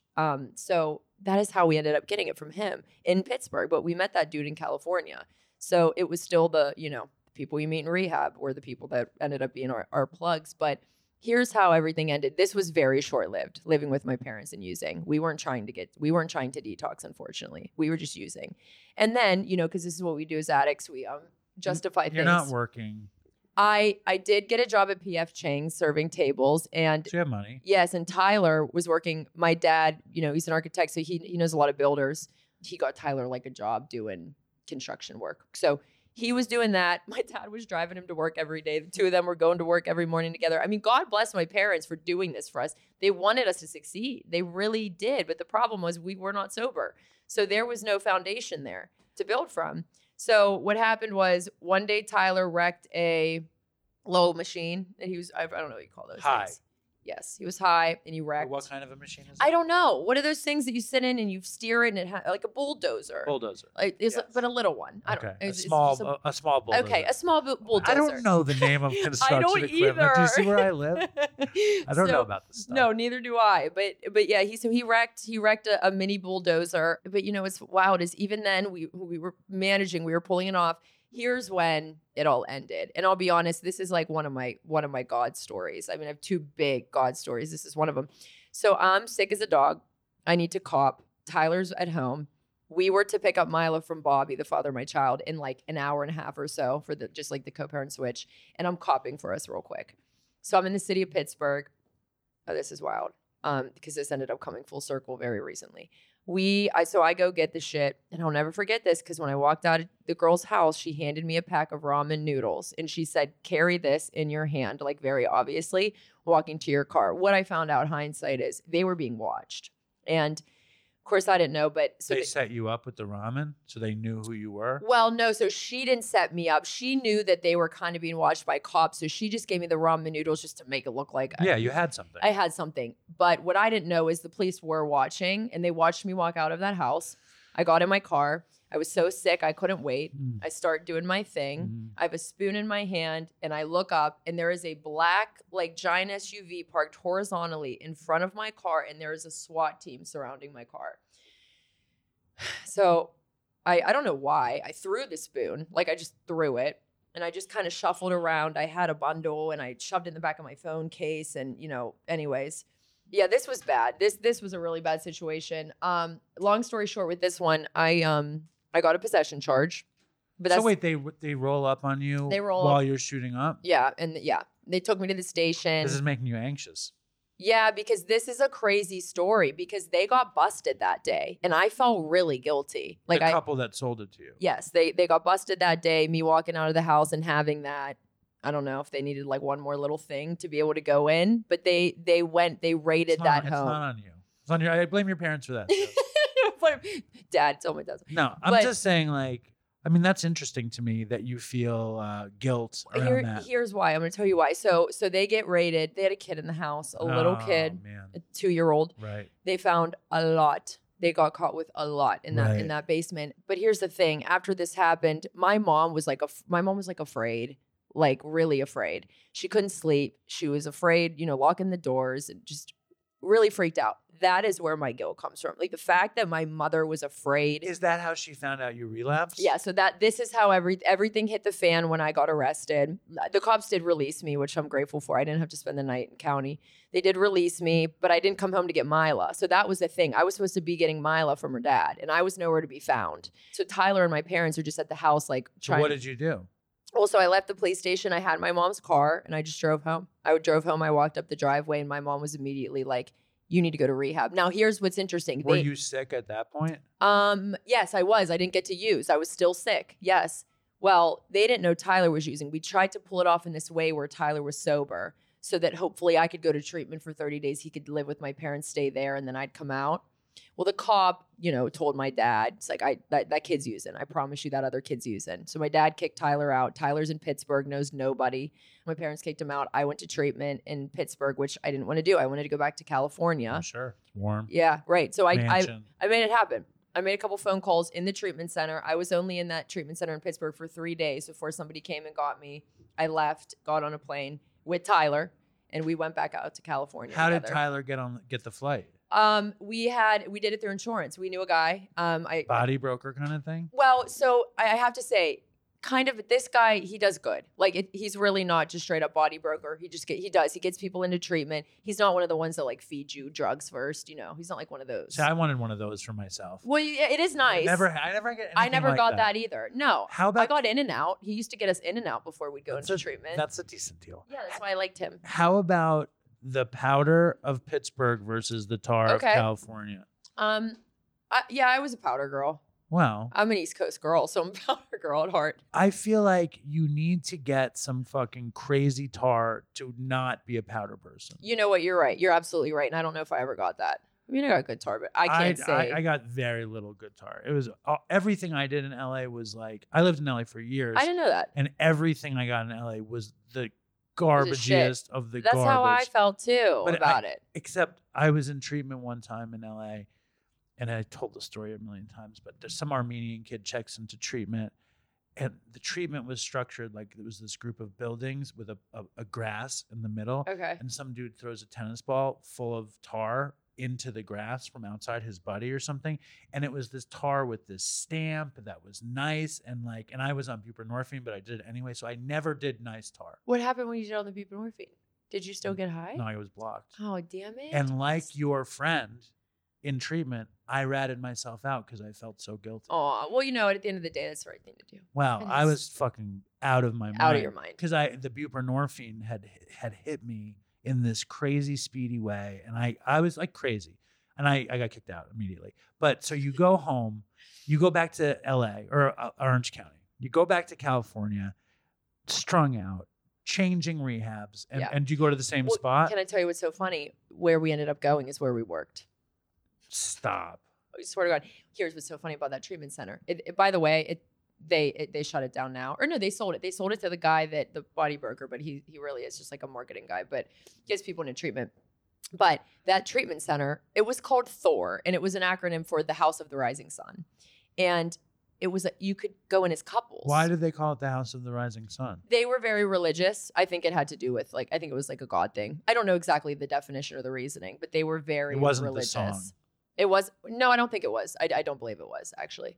But either way, it was a couples treatment center, which I don't believe in. I don't think you should get sober with a partner ever. I've never even heard of that. So you and Tyler check in like junkies in love? Yes. Junkie love? Yes. Wait, can I tell you how junkie love this is? We're laying in the bed together, sick. Junkie love is the best. nurse comes in and just drops Suboxone under our tongues as we're laying there together watching Netflix. How romantic. How romantic. That right there. Junkie love. Junkie love, ladies and gentlemen. Tell you what, there are better things in life. However, if you have a couples rehab, you better name it Junkie Love. it was, well, I know, right? Like, come on. There's not a lot of them because it doesn't work. I've never heard of it. They don't work. So That's why. So what happened? It didn't work. He didn't want to be sober. This poor guy still doesn't want to be sober. So I had the goal of getting sober and getting back to my daughter. All he knew was that he wanted to live on the West Coast. He wanted to stay in California. So we knew it just wasn't going to work. What ultimately led to our split is we're in this treatment center. We're in the 30-day portion at this point. We're detoxed. He's ready to go. He wants to use. He wants to get high. I'm begging him to stay, like crying on my hands and knees, begging this guy to stay. You loved him. I loved him. There's a guy standing behind me in the hallway named Charlie from Boston. Incredible guy. I didn't know him from a can of paint. It's okay. very funny what you can remember and what you can't. Yeah. Charlie from Boston. You don't know him from a can of paint. Well, at the time I didn't. But, I was brand new in this. We had just left the detox. Now we're in the sober living. So there's other people. It's a mixed house of men and women, which it was kind of fun. But so this Charlie guy, he's watching this go down. I'm bawling, begging dude not to leave. He looks at me, he goes, hey, he goes, I know I don't know you. He's like, I know this isn't my place. He was like, but I heard you in group say you have a daughter. He's like, you got to stay. He's like, you got to let him go. He's going to leave. You cannot go with him. I didn't know this guy. But in that moment, I remember looking up at this stranger and feeling the fear of doing that, of, okay, I'll stay. It was terrifying to me because I'm on my own now. I'm alone. I got to get sober. I'm not going to be able to rely on or have this codependent man with me. And it was this pit, this like big fear. And I turned around and I said, I'm not going. And he left. And I never saw him again. Tyler. Now here's where my relationship begins with Charlie, who died as a direct result. That's why I'm like this right now. But he ended up passing away a few years later as a direct result of this disease. He was drinking and driving on his motorcycle in Dana Point, and he wrecked and he hit his head. And so, but my Charlie, like, we spent a lot of time together. You think he was strategically trying to get with you by making you stay? You know what? I think that he probably, he probably thought I was pretty, whatever. I want this girl to stay. This could be fun type of thing. But we didn't know each other well enough yet that I can say he had like a crush or anything. Right. But what I will tell you is I stayed sober. What ended up happening, again, him and I became the house managers of that sober living. Wow. So Charlie and I are working together. We had this white Yukon, and we would drive around sort of druggy buggy. We would take everybody to meetings. And you I got was sober. shotgun. I got sober and I was shotgun, and we would have so much fun. We'd blast music. We would take all these kids to church. We would take them to meetings. We'd take them to lunch. I mean, we it was a blast. So you have a serious issue with codependency. I did. But guess I've been single for 2 years, ladies All and right, gentlemen. We're working it out. We're working on it. But I couldn't live without a boyfriend. I mean, I always had one. And it took a while to even realize that I was doing it. Was like the vine. I wouldn't let go of this one until I could jump to the other vine. Right. And that's always how I viewed it in my head. Yeah, so what happened was I did stay sober. Ended up feeling like I was ready to go home. Me and Charlie were arguing. This is actually horrible. I left without saying goodbye to him. It did get a little bit like romantic, a little bit. Like we each It wasn't romantic? No, it was. Like it got a little bit like we didn't date, but we were flirty with each other. Oh, I thought you guys were like a couple. Oh no, Oh, I misunderstood. No. We no. When Tyler left, we got really close. We You were called like we called each partners. other buddy. That was our Right, nickname. To the right. point where people they'd be like buddy, because we'd say it so often. But yeah, we go, hey buddy. That was always our nickname for one another. And he would always, real heavy accent. He'd say, "You're a G kid." He says, "You're gonna find someone real great for you. You're a G kid." He would always say that to me. So it wasn't a romance. It wasn't like some weird setup thing. No, not at all. Not at He all. was looking out for you. He was looking out for me. He was a lot older than me at the time. I was in my 20s, young 20s. He was almost 40. But we had a lot of fun together. And when I finally was ready to go home, him and I were arguing. I left without saying goodbye to him, and then I never saw him again. That was a really big lesson I learned about life. But I unfortunately, when I went back home this time, I wouldn't stay sober this time either because I didn't have any tools. I was staying sober because of the atmosphere I was in. I didn't have any tools. I had never done AA still. I would go to meetings, but I never worked the steps yet. So you leave Orange County again to go back to Pittsburgh sober, but not working program. But not working Dry. a program. We call it dry. Exactly. Right. But I did relapse. In Pittsburgh. Yes. Same dealer situation or something else? Yeah. Yes. Same dealer. Okay. So here's the deal. So I get back. I don't have any tools because I didn't actually do much work. I was just in a temporarily good environment that was keeping me sober, I'd say. So I come home and, it was a real big struggle the first few days. I'm living with my parents. So I end up deciding that I'm not going to touch heroin. This is another one of my justifications. I said, I'm only going to do Percocet. I'm not going to touch heroin and it's going to be okay. Just a little bit. Just a little bit. Just a little bit. Well, the problem is I couldn't afford that habit at all. The Percocet. The habit. Percocet. It's too expensive. It was 30s. I was doing 30s. So here's where everything hits the fan. So I end up taking my father's checkbook and I start writing checks to myself. You were eating the Perc 30s though. No, I was snorting them. You were snorting. I was snorting You were like, I'm not going to shoot dope. I'm just going to snort Percocet. Exactly. That was my I'm a good girl decision. So it's funny because you're like, I can't afford it, but I can steal my dad's checks just so I don't have to shoot dope. Terrible. That's the interesting You're exactly part of the right. You're rationalization. exactly right. It's like, I don't want to shoot dope, so instead I'm going to steal my father's checks and forge his checks so I can snort Percocet instead of shoot dope. Yep. That's great. It's great. That's those are the sort of the type of justifications that I had in addiction. Rationalization. Yes. So I got away with this for a couple months. Again, I was working at PF Chang's again. I was a waitress. They actually called me. I had a nickname. It was called "Where's Abbey?" because I was always in the bathroom trying to get a vein and I could never get a vein. I'd be gone for an hour. So you were done snorting the Perc 30s. No, okay, no. You know what? No, I didn't mean. No, listen, no. That was your first run at PF Chang's. I didn't mean to confuse you. My first run at PF Chang's, I was doing that, but they were still calling me. Where's Abbey? Where's Abbey? Anyway, so I'm trying to work. And by the way, the ironic part is me working there again. That was me trying to make amends with PF Chang's, even though I was using again.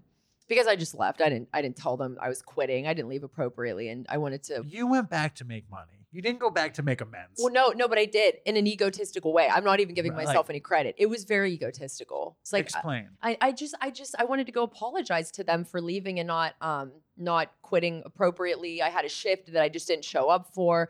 It just wasn't right. And you wanted to show them how well you were doing also. Yes, in an egotist. It wasn't genuine. Right. But I also wanted a job. So Make there were cash. motives. Exactly. So I'm working at PF Chang's again, just a little bit. And then I ended up getting a job where I was working with mentally challenged people. And I'll be honest with you, to this day, it's one of the greatest jobs I've ever worked. What were you doing with them? So I was literally like a housekeeper. They all lived in like a home together. I would help take care of them. So I'd make them dinner. One of them would have swim every Tuesday night. I would take her to her swim. She was like 50 years old. I would drive her to her swim class. She would say, Abby, watch me dive. This 50-year-old woman. And I'd go, you're doing great. Oh my God, it was the most fulfilling thing I've ever done. But I was doing Percocet. And were you with Mila? So Mila was still, the custody thing was with my parents and Bobby. And because I was living with my parents, I got to see her 50% of the time. Was that stressful? I mean, no, I was very grateful that I was in a position in an environment where I could see her and be a mom, because I know my own place. I couldn't afford it. And they still had rights over her. And I was just living with them. So by association, I guess, I was able to be there with her. But how much of a mom I was, not much of one. I did end up getting a little apartment while I'm taking the checks and stuff in this real shitty town, a little tiny place. And I had this goal for Mila to move in. I remember being real resentful at my parents for not letting her move in right away. And well, I knew all along that one day I was going to get a phone call from my dad, and he was going to see that you were robbing him through checks. Oh my God! Especially somebody who's an architect who has. I mean, I think somebody could rob me via checks very easily because I don't know what the fuck is going on. Right. But my dad, I say that no too. way. Yeah. Right. So here's what happens. I'm at home in my little tiny house, and I get the call, and here he went to pump gas and his card declined, which again should never happen. Should never happen. No. He works very hard. Should never happen. So he goes straight to the bank, and he prints out every single check that I ever forged, and he says to me on the phone, "You need to go to rehab, or I'm pressing charges against you." And so obviously I chose rehab, but here's the thing. I immediately start shuffling around. I call Charlie. He's still alive. It's fine. I call Charlie. I call Robbie. I call everybody to try to get a flight back out to California with my health insurance. I mean, I always got out there for free. The old system. Well, here's what's so interesting. Charlie kept saying no. Because he knew. Wasn't going to help you. I couldn't put that together until years later. I'm not even kidding you. I was mad at him for years. But he was also the person who said, you can't leave with Tyler. Yeah, you're a G kid. He did look out for me. Well, that's his handwriting. Wow. That's how much he means to me. Show the thing. He used to leave me Post-it notes that would say, you're a G kid. So I got his handwriting and the exact Post-it note tattooed on me. I mean, I really do. I don't know. Yeah, he was a big piece of my life. But so anyway, nobody would let me come out there. And I was like, F you. I was very angry. How old were you at that point? Like 25, 26? Yeah, I'd say 25. Well, maybe a little bit younger because 24, 6 years sober. 24. I was 24. Yeah, I wasn't 25 quite yet. So they're not sending you back to California. Nobody will get me a flight. And I was You're like, so wait, angry. I can't do what I want. I can't do what I want. Exactly. I don't get the privilege of going back to the beach. So for the first time ever, I mean, obviously besides the time I was there for 3 days, I go to a treatment center in Pittsburgh, right outside of Pittsburgh in Washington County, Greenbrier. I think I've heard of it. I was going to say it's pretty well known. So I go to Greenbrier. I'm fucking pissed. I'm miserable. Nobody will enable me. Nobody will support me. So, you look at the first time I was ever in rehab, I was getting cards from people I didn't even know. That's who my mom is. I was getting shit sent to me, blankets. They flew out there, all the things. Now here I am in Pittsburgh at this treatment center. A little while later, I have nobody to call. Nobody will answer the phone. I have no money. I have nothing. And I'm there because I don't want to go to jail. I don't want to go to prison. I don't want felony charges. Because your dad is actually going to go through with it. Well, he told me if I went to treatment, he wouldn't. He said it was an ultimatum. He said treatment or I'm pressing charges. So it's interesting. So I get through this 30 days. And I'm going to be honest, there were a lot of differences the last time. I was just broken. I wasn't making friends. I wasn't putting makeup on, which I would do all those things every other time I was in treatment. I'd get ready in the morning. I would have fun. We'd play volleyball. This last time, I was like broken in a corner. Didn't want to talk to anybody. I mean, I was just like done. I was spent. Why do you think that was? I just think, I don't know. I just think after all the just craziness of life and trying to keep up with the disease. And I think I just kind of in a way gave in. And, I didn't go to treatment because I wanted to. And I say this, it doesn't matter what gets you there as long as while you're there, you find something along the way within that keeps you there. Like it's okay for an outside source to get you there, but you got to find something within while you're there to keep it. And that happened for me. I would say about halfway through, I kind of started to feel like, I might be able to do this. Like I actually might be able to stay sober. Well, I think the consequences were much different. They were. I was afraid of the charges. Your dad turned on you. Well, so what happened was I had 1 or 2 days left in the treatment center. So I'm feeling good. I had set it up with the workers there to go to a sober living, Charlie paid the first month's rent because I had no money. So that I had to pay to get in. So Charlie You didn't paid. go to your folks for it? No. Oh, no. They wouldn't have done it. They were done. They wouldn't even answer my phone calls. How done were they? What did that look like? I'll tell you in a second because my dad wrote me a letter. I wish I should have brought it, but I still have it. My dad wrote me a letter in the treatment center. So I'm about 2 days out. I have a plan. I have an aftercare plan. I'm excited to get out there, go to IOP, live in a sober living in Pittsburgh for the first time because it's been California all up until this point. Yeah, my parents won't answer the phone. I am about to graduate. They're doing mail call. You know, before you even go into that, Yeah. Can you talk a little bit more about your parents' reaction to the forgeries? They knew they had a drug addict for a kid, but it's a different level of betrayal. It really is. And, you know, the biggest theme of this is just like cut off, like done. Like they didn't have much to say to me. I mean, they were so fed up. And, you know, it took a lot away from my siblings. So my siblings were very resentful at me. My siblings were resentful at my parents and for putting so much time and effort into me. And of course they were trying to help me, but what they were ultimately doing was enabling me. I mean, I'd wreck a car, they'd buy me a new car. So they were fixing my mistakes. And, you know, I grew up, I love my parents, God bless, but we all have issues from our childhood. And one thing with my family is it was very much as long as you look out on the outside, it doesn't matter what's really going on. And I really internalized that. Like for a long time, I'm still working on it today. Right? Exactly. Make sure you look good on the outside. Make sure you look good. And that, well, I'm going to tell you, I had a therapist at this Greenbrier, this last outpatient treatment center, and she saved my life. I mean, oh my God. She was the first person to look at me and say, "You're not shit. You're going to fucking die." Right. So I'll tell you, we were in group one day. You know, there's all kinds of people in there all kinds of different looking people as you can imagine. And she says, "What does a drug addict look like to you?" So everybody's raising their hand. People are saying, bad hygiene, scruffy looking, homeless, no clothes. They're all drug addicts, right? We're all, okay. saying this. Right. Yes, correct. And then the therapist, shout out Amanda, she says, "You know what a drug addict looks like to me?" And we're all just sitting there. She goes, and she fucking points to me, dude. All those people in that room, and she points to me. So my ego, I'm like, this fucking bitch. I'm not coming back here tomorrow. And she says, you know, addicts and then she literally proceeds to say, "Addicts like Abbey are the ones who die." This is what she said. She goes, "You hide it so well that you don't look like you're struggling and you never get the help you need." And she's like, and you're going to die. And so this was a theme with her, like in our one-on-one sessions. And her job, she knocked down my ego day by day. I mean, she destroyed my ego. She crushed it. She smashed it to the ground, and then helped me build a foundation. Breaks you down and builds you back up. I mean, that's what they're supposed to do.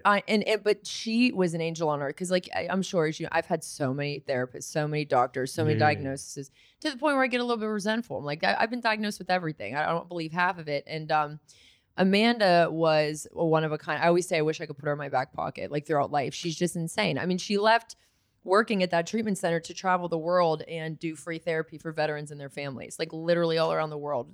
So she's just a phenomenal person, but she was right about a lot of things. She always favored Bobby, and she would always talk about how, you know, I don't know. She just, she was right about everything. It's funny though. I had been to so many detoxes and treatments, and mostly I was ignored or shuffled through or whatever. But the last place I went, they said, "You're going to die." Yeah, something about that. Well, I think I also was, at that point, I had been going to detox from 24 to 41.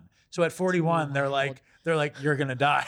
And I was like, "You haven't yet." Yeah. I was like, "You're probably, you haven't yet. You're close." But I was always like, bullshit. Like, it won't kill me. Right. You believe one. And I wanted to tell you, you also look a lot younger than your age. Oh, that's very kind of you. You really do. If I only dyed my beard, I would really. I would be so youthful. Oh, I'd guess you. I would seriously 30s. I mean, easy. Oh, stop it. No, easy. I'm look at my face. Am I smiling? I'm so serious. Let's get back to the story. Okay, so listen.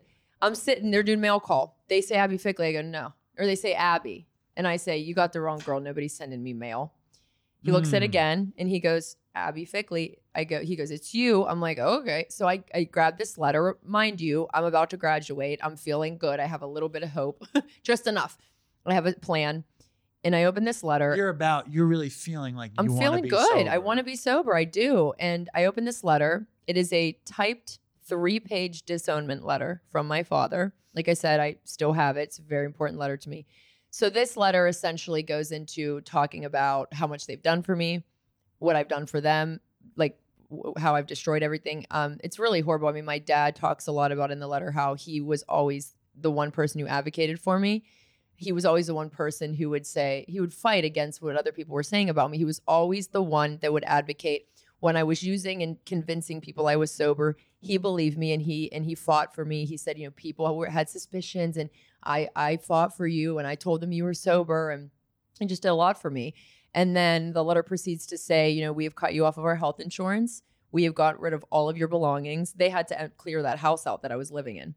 So they cleared that house out. They got rid of everything. In that letter, he says that he feels sorry for my daughter, that I am her mother. Brutal shit, dude. Brutal. Fucking. But an addict like me, it's You what needed I to hear. needed. And I'm the same way when I would sponsor people. I'm like, I can't sponsor some girls because that's how I got, and that's how I explain it. That's how I got sober. It's how I help other people. Like I need to tell you what it is. Yes, I need to be honest with you. And I think for so long that was it. I needed somebody to be so honest with me that I want to fucking punch you, you know? And that was Amanda. I wanted to. Do you think your dad, though, he did it because he had to? So my dad's been asked a lot of questions in that regard. Like, did you think this was going to work? Was that a method of trying to help her?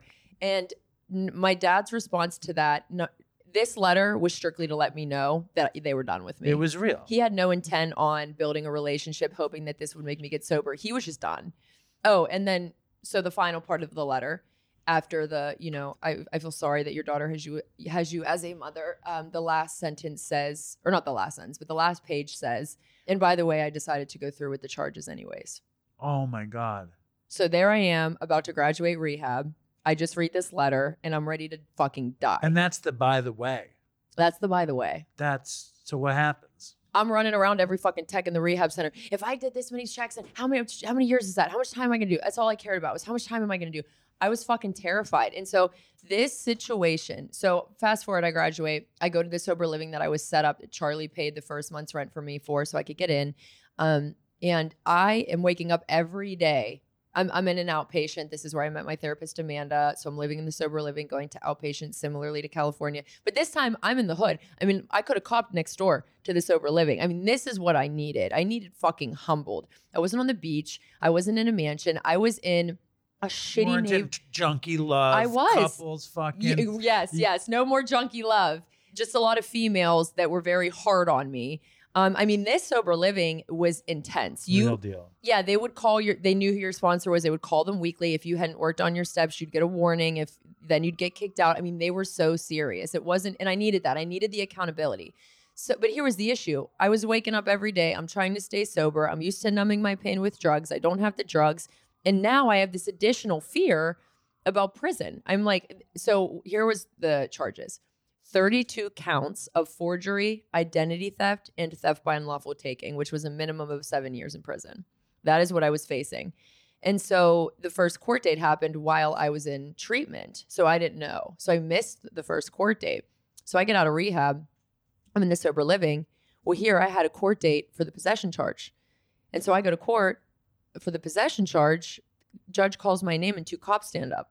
Fuck, man. They show up. Yeah. When 2 cops stand up, when your name gets called, you're getting arrested. So I walk up to her and I'm like, just, you know, I put my hands behind my back and they took me. And, you know, I wasn't in there long. Bobby picked me up. Bobby and his mother, bartenders, scraping, bailed me out. Yeah. I mean, enabling. I have to say, but I do have to say, though, Bobby and his mom showed me unconditional love.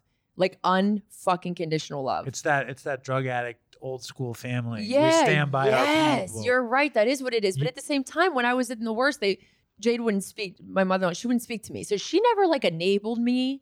No, I'm just kidding. No, you're right. No, what you're saying is absolutely because true. your folks are like, fuck this, we're done. They're we're not doing opposite. it. And these people are like, she's with us. Yeah. No, literally. This is literally. yes. Like for an Mila's example. mom, she's with us. We're getting her out of jail. They helped me. Like, for example, me and my mom got in a fight one time when I was younger. My mom turned my cell phone off. Like, it was just a way for her to have control over me. Bobby's mom put me on her phone line. She said, your phone's never going to get shut off again for having an opinion. And like that right there, So anyway, I love my family. I love my in-laws. I mean, it's just great. I do what you do. I call her my mother-in-law, but we never got married, him and I, similarly. But anyway, so this was the hardest and the most beneficial thing I have truly ever gone through, because to stay sober in early sobriety while I was facing this unknown was the most difficult thing I've ever done. And like I said, the first, month, I'd wake up, I would throw up almost every morning, like out of sick. I was so sick to my stomach, worried what was going to happen to me. So scary. It's scary. Anxiety. It's terrifying. Well, my kid wouldn't even know me. Like my daughter, if I went away for that long, like my kid wouldn't know her mother. I mean, the thought of it was, I'd rather die is how I felt. What kind of time was it? 7 years, minimum of 7 years. And how old was she at the time? 3.5, little. And you had already missed, but you also missed a lot of that. Right. And you're finally getting your shit together. You go away and you basically miss the first 10 years of her life. Yeah, right. So that's my fear. Well, I had enough. Like I could not stand the way I was feeling anymore. And that's where God comes in for me. I didn't know what I was doing. I didn't know who I was talking to, but I got down and I looked up and I was like, I don't know if you're up there, but I can't carry this anymore. It is too heavy. It's miserable. It's killing me. I can't heal. I can't work on myself with this baggage. Please take this. I will take any step I need in the direction that I'm trying to go. I will do the work, but can you just carry the weight? And I shit you not, ever since that, I kept God in my life. I was also working the steps. I had a sponsor. I was going to meetings 5 days a week. I had a home group. I was of service at my home group. I did the coffee, something light. Down the road, I ended up becoming the key holder of that meeting. And I remember sending my mom and dad a picture of me holding this key. I was like, they were like, congratulations. The bar was just so low. The bar was, right. Well, I mean, Abbey got the key to her home group. But She's you trusted. didn't. How did you not? What happened with the charge? So yeah, let's get back. So I'm in this sober living and I'm really trying. Like I'm doing step work. And mind you, all the times I've been to treatment, I had never fully worked steps. Like I'd go to meetings. I would ask somebody to be my sponsor, never call them. I never worked the steps thoroughly until now because I had to. And that's what I needed, to be shoved in a fucking corner is what I needed. And that's what happened. So I like to mention this. I'm going to be really fast about it, but it's just an example of you have to want it. So, the first day I get there, I'm on a blackout for 5 days, sober living, typical. You can't go anywhere. You can't make any phone calls.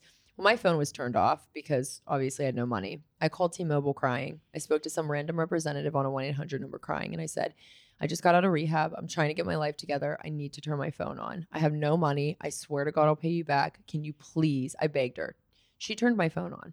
She gave me 30 days. Nice. And these are the things I'll never forget. You're a very masterful manipulator, though. Listen, I was desperate. It worked. At least I was truly just honest and desperate. Like there really wasn't much manipulation of that. But I'm not gonna deny what you're saying. It's good if you're good if you can get the phone company to hook you up for 30 days. Well, you're right. You're right on that one. But I said I will shout out T-Mobile forever for that shit. So shout out T-Mobile. Shout out T-Mobile. Very good. So anyway, I keep going with my shit. I'm there for the first day. I want to go somewhere. I'm on blackout. I'm allowed to go to a meeting. So that'll get me out of the house, right? So these girls invite me to a meeting. This is the meeting that became my home group. He said, hey, somebody's going to come pick us up for the meeting. Do you want to come? I said, yes, please. I'd love to. She gets there. She pulls up. We all walk out. The girl driving, she has a car seat in the back that she can't take out. It's like installed in there. She says, I don't have enough room for all of you. They all look at me because I'm the smallest. You sit in the car seat. So I sit in this car seat. Yeah. I ride up to this meeting. As you can imagine, everybody and their mother is standing outside smoking in the parking lot. Yeah. And I come rolling up, hopping out of a fucking car seat. Yeah. That was my first meeting. Serious humility. Yes, God got jokes, baby. And I say that all the time. Like that right there, that I had to fight through that. I had to put my ego and pride, and I have a lot of stories like that. But anyway, that was the first day that I ever went to my home group, and that's what became my home group, and it became a very important place to me. But yeah, so anyway, I kept going with things. This trial took a really long time to happen. I get to a year sober, and we're going to trial. Does your dad feel guilty that you're in trial? Like, how is he living with it? So here's the deal. So this whole year that I got sober, that I stayed sober for a year for, I didn't speak to them. We had no relationship until right towards I was getting to a year. We were starting to like my mom would let me come pick up Mila and take her to Chuck E. Cheese type shit. But in that year, any contact with Mila? A little bit. A On little the bit. phone, FaceTime Yep, shit. exactly. And then towards That must have been very hard. it was so hard. Now, eventually, it got to the point where my mom would drop her off at the sober living, and she'd hang out with me. But that was Still a little bit. That must have been. Oh my great. God. What was that like? Interesting. I have photos, of her laying on my bed in my sober living. We would build puzzles. We'd make slime. But I felt like a piece of shit. I had my kid in a sober living. I mean, I felt like not a piece of shit, but I was not where I wanted to be in life. I could say that. I mean, but it was humbling. That's like how you got sober. Yeah. It's like, I think between your dad doing that and Mila, when she can talk, when she becomes a person and you're a person and like, yeah. And you can't see her. Well, listen, and she went to my home group with me for a year. She was kind of raised in the rooms. So if you ask her, like, what the hell is a meeting with AA? She says all these people, they all have the same problems. And when they all talk to each other together in a room and leave, they feel better. And it's like their medicine. That's what she'll say. That's her definition of a meeting. I have not hid shit from her because I don't ever want her to blame herself, but I don't want to get too off on that. So, right. So I'm kind of talking to them a little bit. My mom's letting me see Mila. We go to trial. My mom sits in the back. My mom had an issue with enabling. So at this point in the game, she just stayed back. She knew that was her position, and I respect and I appreciate that from her. She knew that she couldn't contribute anything good to this, so she was there, but she stayed in the back of the courtroom. My dad, on the other hand, this is insane. So this is the longest amount of sobriety that I had ever had. They really were starting to believe in me. They were seeing a difference. I wasn't talking shit. I was walking it. So my dad ended up hiring a lawyer on my behalf to fight himself. I wonder if they knew that they couldn't like retract these charges. I almost wonder if they like you never the asked state. him? You know what? I'm gonna ask him when we finish this. You should make a video with him about it. Okay, be a huge video. Truly, because I wonder if they thought like they could retract these charges if they wanted. I don't know if they knew that the state was gonna pick them up regardless, and that's what happened. So my dad hires this lawyer. And we stand, my father and I. Because he believes in you. Now, yeah. So a year in, he's like, he sees his daughter again. Yeah. And he probably hasn't seen his real daughter. So long. Yes. Yes, exactly. So him and I stood in front of the judge and fought this together. And that was one of the first times I've ever seen my dad cry. He spoke on behalf of me to the judge. Like, what I was up to, what I was doing. And I had a lot to show for at that point. And I was also on probation, supervised probation for the possession shit. And that was so good. I had so much accountability. It was so good and I got really lucky with my PO. She was like my second sponsor. I mean, I would call her, would chat. But she also knew that you were working a program. Yeah. Because you actually were. You was. weren't trying to get away with shit. You were trying to actually do this thing. And I was so humble and I was so broken and I wasn't afraid to admit it. I didn't feel the need to look like I had it all together. Like for the first time ever, it was like very freeing. Like I felt okay. I felt good not having to like prove a point or like prove myself or show how great I'm doing or how great I look. Like for once I could just say, hey, like I'm broken and I want to work on myself. And I was able to confidently and comfortably and peacefully say that to myself, to others, because my ego was gone. And I always say bury your pride before it buries you, because that's what would have happened. My pride and ego is what would have taken me out. And what I always heard is it's better to save your ass than your face. Yes. Love that one too. I was laughing last night, though. I'm with you with the whole my disease doom. There were so many good ones that I didn't think of last night. You did. I should have had the crowd call them out. Yeah. Well, hey, we'll do it. We'll do it. Been good. We'll be able to do it. So we fight this, and so here's what came of it. And this is I'm very privileged for this. Listen, like this, it could have been a very different result, but the judge they dropped 32 counts of those charges down to one misdemeanor fucking theft charge. Wow. Unreal. So that's when the supervised probation started. After that. So anyway, long story short, I paid my parents back in the form of restitution in full. Over time? Yeah, slowly. How much money was it? You know what? It was honestly just a couple thousand. It wasn't anything wild. But that's still a bunch of money. Yeah, I shouldn't say only, but it was a couple $1,000s. One Percocet at a time.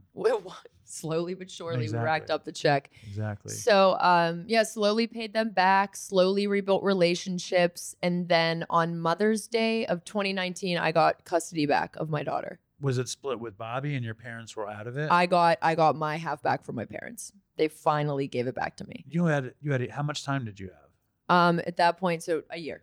Did you live with them? No, I was living in the sober living.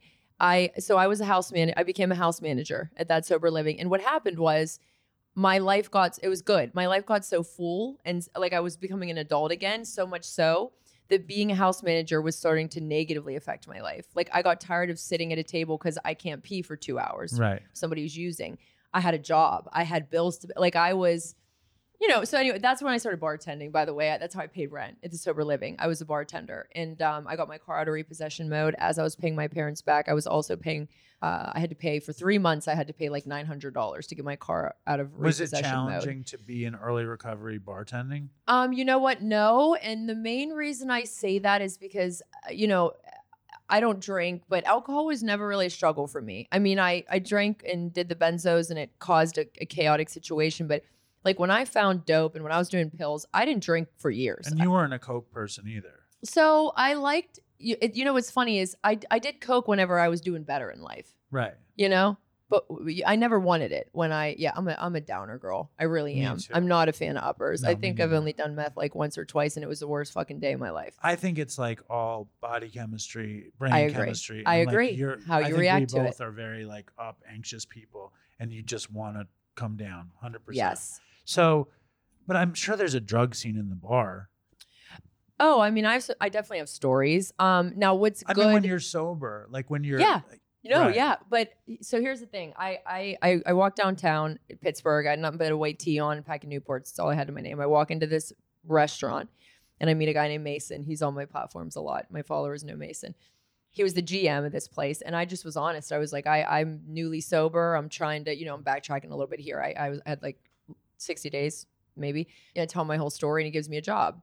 So I just finished working for Mason 6 months ago. He has been a part of my life and my recovery journey since the beginning.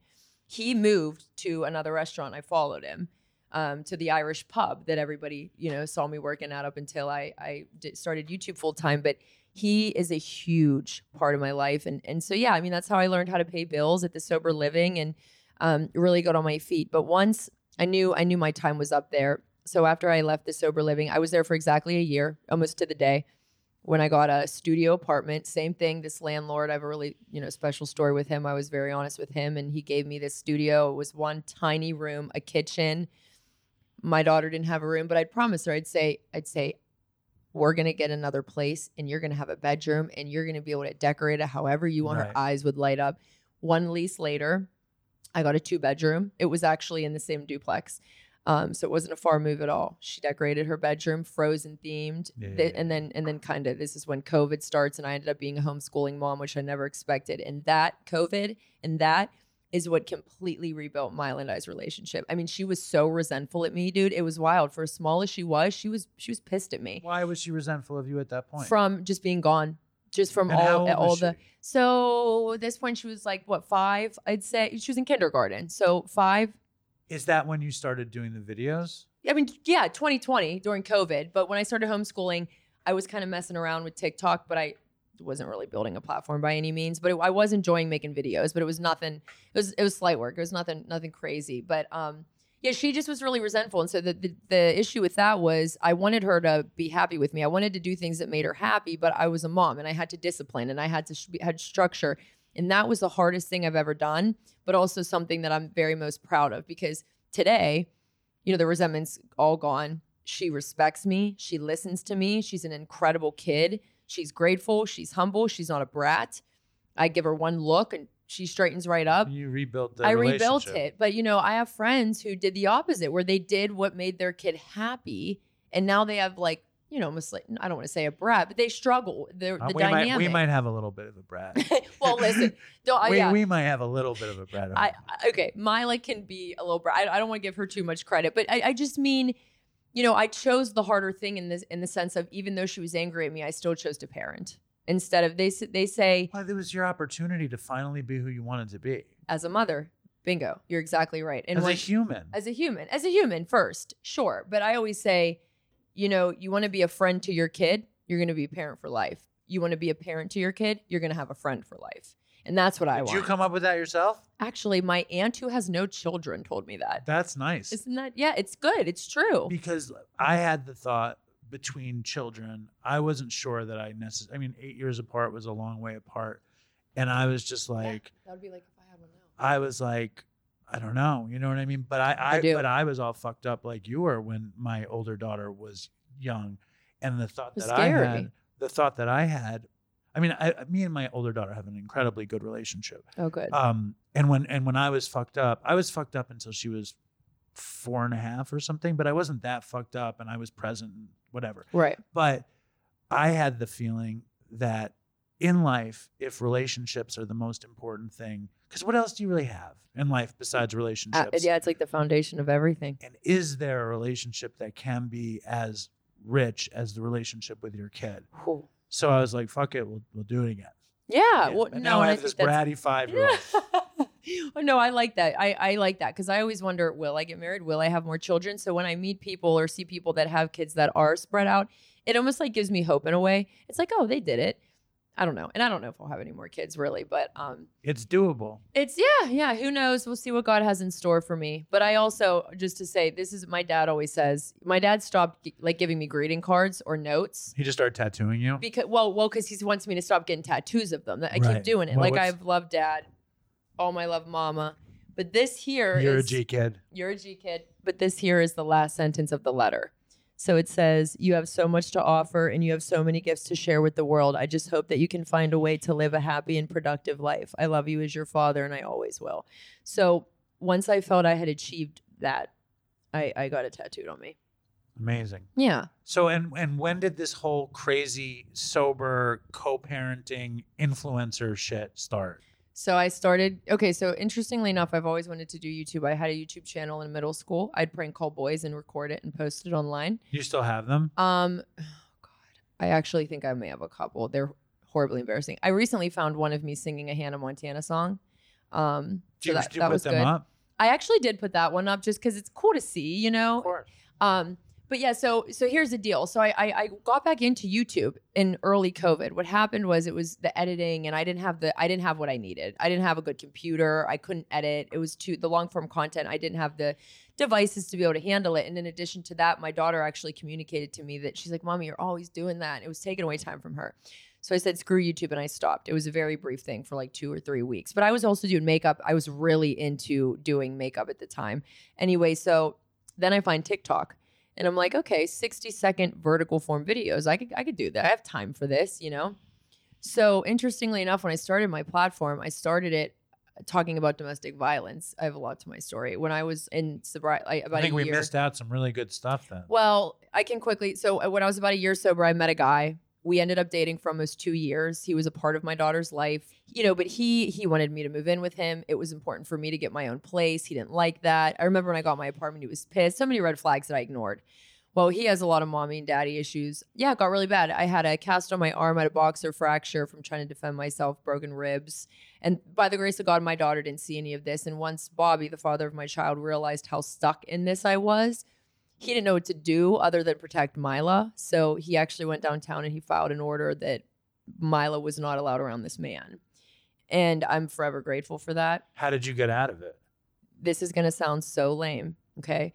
I did a lot of work with a therapist. We worked through breaking a toxic soul tie. But to be completely transparent with you and the internet, fucking TikTok. I started that TikTok shit, dude. And for the first time, it was enough of a distraction that I was okay without him, that I didn't want to call him. I didn't want to text him. I didn't want him to come over. I was so deeply involved in creating videos that week went by, 3 weeks go by, and that's how I got away from him. And it's interesting because I bet you it really helped a lot of people. Well, people right. started writing you. Yeah. Right. You created this world where you're doing service and you're really, and you're also creating something. Exactly. And that is what I love. That's me. And I found myself in that. And, so actually I started my platform talking about domestic violence. That's where we started. So then I got, the people start asking you questions and they want to know more about you. And then I got into the sober skits. Have you ever seen any of my sober skits? No. Oh, you guys. If any of you, I'll have to, whether I send them to you. So I used to do these sober skits where I would dress up as, different people in rehab and I'd make funny skits. I'd, say, we're going to play volleyball, addicts versus the alcoholics. And they'd go viral. You know, I have my biggest one hit 1 million likes. Wow. Likes, not even views. I mean, I'll show it to you. Wow. It's about the trading of like perfume and an alarm clock radio and rehab. Like girls, I'll give you this if you give me your perfume. How'd you get that in here? You can't have perfume. It has alcohol in it. Just so many people related, and it was funny. Amazing. So anyway, that's where I started. But then I realized I could really do something here. Like I realized I could make a life out of this, a career out of this. And so I never wanted to stop talking about sobriety because it is such an important piece of my life, but I wanted to expand. I wanted to show them more because it's not the only thing about my life. So then I started just vlogging and showing people all about my life, my success within motherhood, you know, which is a continuous journey, but my co-parenting relationship with Bobby. Co-parenting, all of I've it. seen a lot of. Yeah, and that a lot of recently. That's why. And people notice we go through phases because are we getting along? And we've been getting along lately. So we've been making videos together, but it's not always consistent. You won't see him again for 6 months. Right. But no, either way, you know, it's good. I really found my passion in it. You know, YouTube was unexpected for me. It's such a cool Came way full to make circle. money. And I, for some reason, I can't. Nobody wants to see. They want to see you. They don't want to see me. Well, I don't think they don't Why want. would that be? No, I don't think they don't want to see you. I think they just need to. They need to know you're here. We got to push you out there. Well, it's incredible what you do, Thank and you. I think it's really cool. And I think how much time you have? In April, I'm going to have 6 fucking years. It's amazing. And you get a little choked up.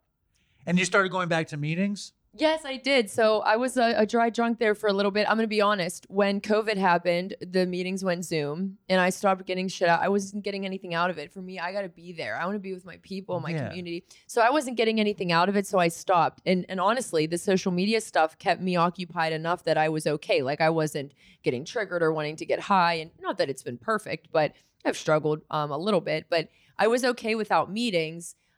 But I found success in social media, but then realized like I don't really have any friends. I don't really have any friends. It also fucks you up though, because you get all of this attention. Oh my God, it's and all tough. of like all this weird like endorphin that And comes then the from, negative. It's and it's crazy. because like people are constantly talking to you because they see you, the comments. It's Yeah. crazy. it really is. The Reddit pages, it's a lot. It you know, fucks up your brain, I'm sure. It does. And, you know, it's one thing that's not hard. We love it. But, you know, when me and Mila go out, a lot of people will recognize us. Really? Yes, a lot.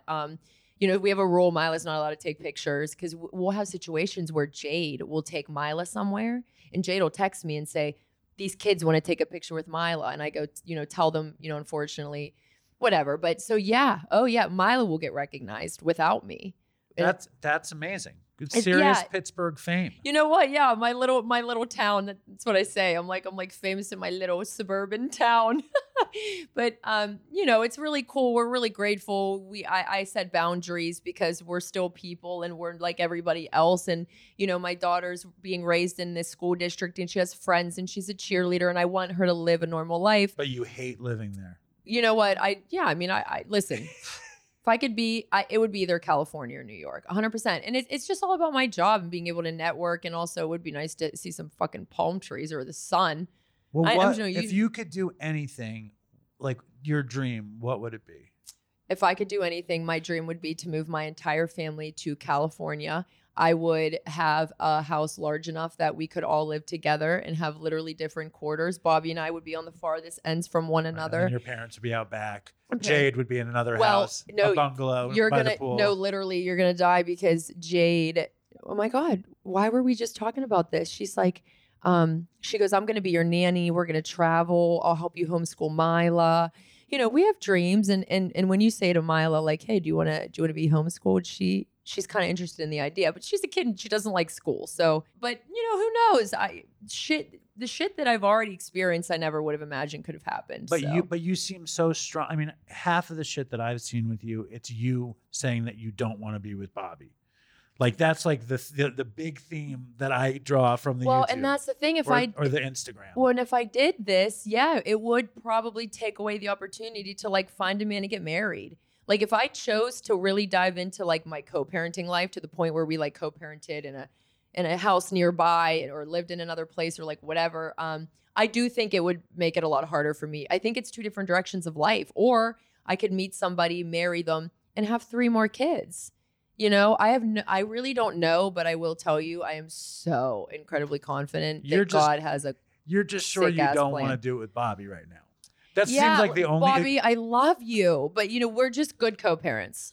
It's fascinating because like I worked so hard to put my family back together. So I always tell the person, you should just go back, have a family. Bobby's on the other end of do the it screen, up. like, Do I it like up. this dude. Give him a chance. I know Give Bobby's him a fucking listening. chance. He's blushing on the other end of the screen. But you got to do what's good for you, and you got to like. And Mila. Yeah, and well, And Mila. it's like I've been saying this more and more, and it seems like not something that I would say, but I really believe it. If you put your recovery first, everything else will fall into place. It just will. It will. Especially you, because you have this fucking fame and this platform, and you weren't putting it first, and it was fucking you up. And then you put it first a little bit, and you're like, wait a sec, I know who I am. Yes. I know what I want to do. I get this. Yes, you're exactly right. And you know what I have to say? I'm so grateful for all of my family and their support towards it. I mean, it's incredible. Jade and Bobby, and Bobby could have been like an asshole baby dad that was jealous, and he could have been like, I don't want Milo online. I've seen that shit. We talked about it a little bit. Like, I was nervous when when I started to get some traction and get some success. I was so afraid that he was going to screw it up. And we just talked about it recently. And I told him, I said, I'm really grateful for you that you let me do this, and you're just proud of me. And well, you're doing really well. I mean, everybody wants to do what they want and make money and be free. Right. And you're working it out. Listen, it's unreal. And like you said, with the recovery, put your recovery first, everything will follow. I totally agree. But just to add to that, for me also, with just my religion and God, church and recovery, meetings, the whole nine, putting all of that first, I am so confident that as long as I follow that, like, I know God has an insane plan for me. Like, even with YouTube, I thought I wanted to be some TikTok star in 2020. I wanted to blow up. I was so pissed off that it wasn't happening. I don't know if I told you this, but I gave it over a year, TikTok, maybe a little longer, year and a half, either way. I was sick of it. I wasn't seeing much results. I had a little bit of a platform, but it kind of plummeted. I wasn't growing. I'm like, you know what? I'm not doing this. I'm going to give up. Maybe I'll go back to doing hair. I wanted to do real estate. And I said, but I had a lot of videos that were really good quality that I felt needed to be seen by more. I had this urge. So I said, okay, here's what I'm going to do before I completely give this up. I'm going to take all of this content that I worked so hard on that I think is really great, and I'm going to blast it to YouTube Shorts. And this was when YouTube Shorts was brand new, just December of 2022 is when I did this. So I blasted all my best, what I thought were my best videos to YouTube. Kind of forgot about it, really. Week later, went to check in YouTube Studio, and that was it. I mean, I don't remember if it was just one video or a couple, but they were viral. And I shit you not, Dave, from there, everything I posted, they showed the fuck up for me. They showed up for me and changed my life. And I say that to say, God's plan was so much fucking better than mine, dude. Oh my God. If he would have let me do my thing, I'd still be on TikTok trying to get fame on TikTok. But God is just like, relax. I have it all figured out. And I believe that for the future too. I've seen it. So I can't think anything else. So, I'm going to follow the right path, keep going, stay sober, stay true in God, and he's going to make a sick ass life. I just know it. Well, it already is. You're right. You know what? You're right. I was like, do you want to come on the show? And you're like, yeah. And I was like, well, I want to do it in person. You're like, I'll fly to New York. I don't care. You were like, I mean, you have a pretty beautiful life. Your dad came with you. You're fucking shopping, chilling at my dad's apartment doing Dopey. It's pretty sweet. You have a beautiful daughter. You have a co-parenting situation. You make your money making YouTube videos. Dude, you bought a fucking house. It's like you have it pretty fucking good. I think I need him in my other pocket. I mean, you have it pretty good. No, I do. And I only say what I say. So grateful. Grateful, humble. I feel very honored and privileged. Can't say you're humble. If you say you're humble, I can't. No, don't say that. Okay. Because then, you know what I'm saying? No, I do. I actually be really humble and say you're grateful. I appreciate that. But what about, I say a lot because I believe this is true. I say it's an honor and a privilege. Yeah, I did say that. Okay. Yeah. All right. We'll leave the humble part. I agree. Thank you. Don't say it. No, I know what you mean. Because it fucks with people. I know exactly what you mean. No, that's good, Dave. You know I appreciate that. Because I'm not always humble. You know what I'm saying? No, you're right. I think you got to be a little cocky sometimes. I just know that. I just know that like it fucks me up when I'm not humble. Well, yeah. Oh yeah. Like pride and ego. Your ego take us out. is not your amigo. I like that. I never heard that. I didn't come up with that. Your ego is not your amigo. You're right. It's your fucking enemy. I couldn't think of anything that rhymed there. Did you have fun on the show? Absolutely. Can you think of any horrible drug stories you didn't tell? Tell them another time. I'm gonna think of them. Think of some good ones. And I'm going to tell you, and then I'm also going to send you some of my skits because I think you'll be impressed. I would like you to teach me how to, because like I will. fucking, I've learned a bunch of shit, but I don't know how to make money from YouTube. Yeah, no, I'll help you with that. I mean, listen, I have to be so honest, it kind of fell in my lap. Like I had to learn as it was happening, which was very stressful. But I have a bookkeeper, I have a financial advisor, I have a lawyer, and literally as of last week, I hired them all. Got them all on my team. So the lawyer for copyright, and it's crazy. I mean, I never would have thought, the LLC, it's wild. But the interesting thing also is that you had this dream when you were a kid. Dude, I did. Well, I wanted to go to LA straight out of high school. I didn't even know what exactly I wanted to do. I just wanted to go to LA. I knew I wanted to be like some kind of influencer. Listen, you are. Also, if somebody tomorrow was like, do you want to act in this movie or do you want to model for this camp? I would like all of it. I love it. I would act. I'm not the best singer, but I would act. I would model if I could. I love it all. I'm at this hotel down here, right? I'm looking out my window. Across the street is, a floor-to-ceiling windows. I can see in the whole building. And it was just a photography place. There was just green screens everywhere. And the camera just kept flashing. You're like, I want to be there. Dave, I said to my dad, I'm like, I want to run across the street, knock on the door and be like, what are you guys doing? Can I come? You're like the Little Mermaid. I want to be where the people are. But what was it? I mean, my dream was to do a talk show and I get to do it. Your dream was to do it's like you got to go for it. You have to go for it. It's amazing. And I almost gave up, and this is so corny. I'm sorry, but don't give up before the miracle happens, because I almost quit. I almost quit social media. And then YouTube was like, wait, hold on. Don't go anywhere quite yet. It's insane. Bottom line is, if you stop doing something, you're never going to get there. No, right. If you stop going, how could you ever arrive? You know what? That reminds me of one of my favorite quotes. It's a long process, but quitting won't speed it up. I love that. That's one of my favorite quotes. I didn't come up with that one either. It's good. It's good. Isn't that one good? Yeah. Thank you, Abby. Oh my God. Great. Thank you. I'm so happy to be here. Sweet. Ask me back anytime. I will. Okay, that was Abbey Fickley. Let us know what you thought. It's always good to have a young person recovering from heroin with kids on the show. So send in your thoughts to dopeypodcast@gmail.com. Thank you for listening. I want to give massive thanks to all of the Facebook folks. I want to give massive thanks to everybody who supports us on Patreon. If you're still listening, sign up on Patreon. That would be good. And I want to thank everybody for being a part of Dopey and Dopey Reddit. I want to thank Cormac for starting Dopey Reddit and running it. And people in Dopey Reddit are a very interesting bunch because they posted so many hate posts about Fentanyl J, and now they're all wondering what's become of Fentanyl J. I'm going to read this Reddit post before we end the show. Hello, dopes. This is from elegant-quit-7448. Sounds like some kind of droid in Star Wars. Hello, dopes. Anyone know what happened to Fentanyl J? Haven't been listening every week. What happened with this dude? Like other guests, I started out hating him, but have come around and actually hope to see him get it together. And then off with the, I wonder what that means. Off with the says he hasn't been active on Pokemon Go either. He was a daily player, so it's kind of weird.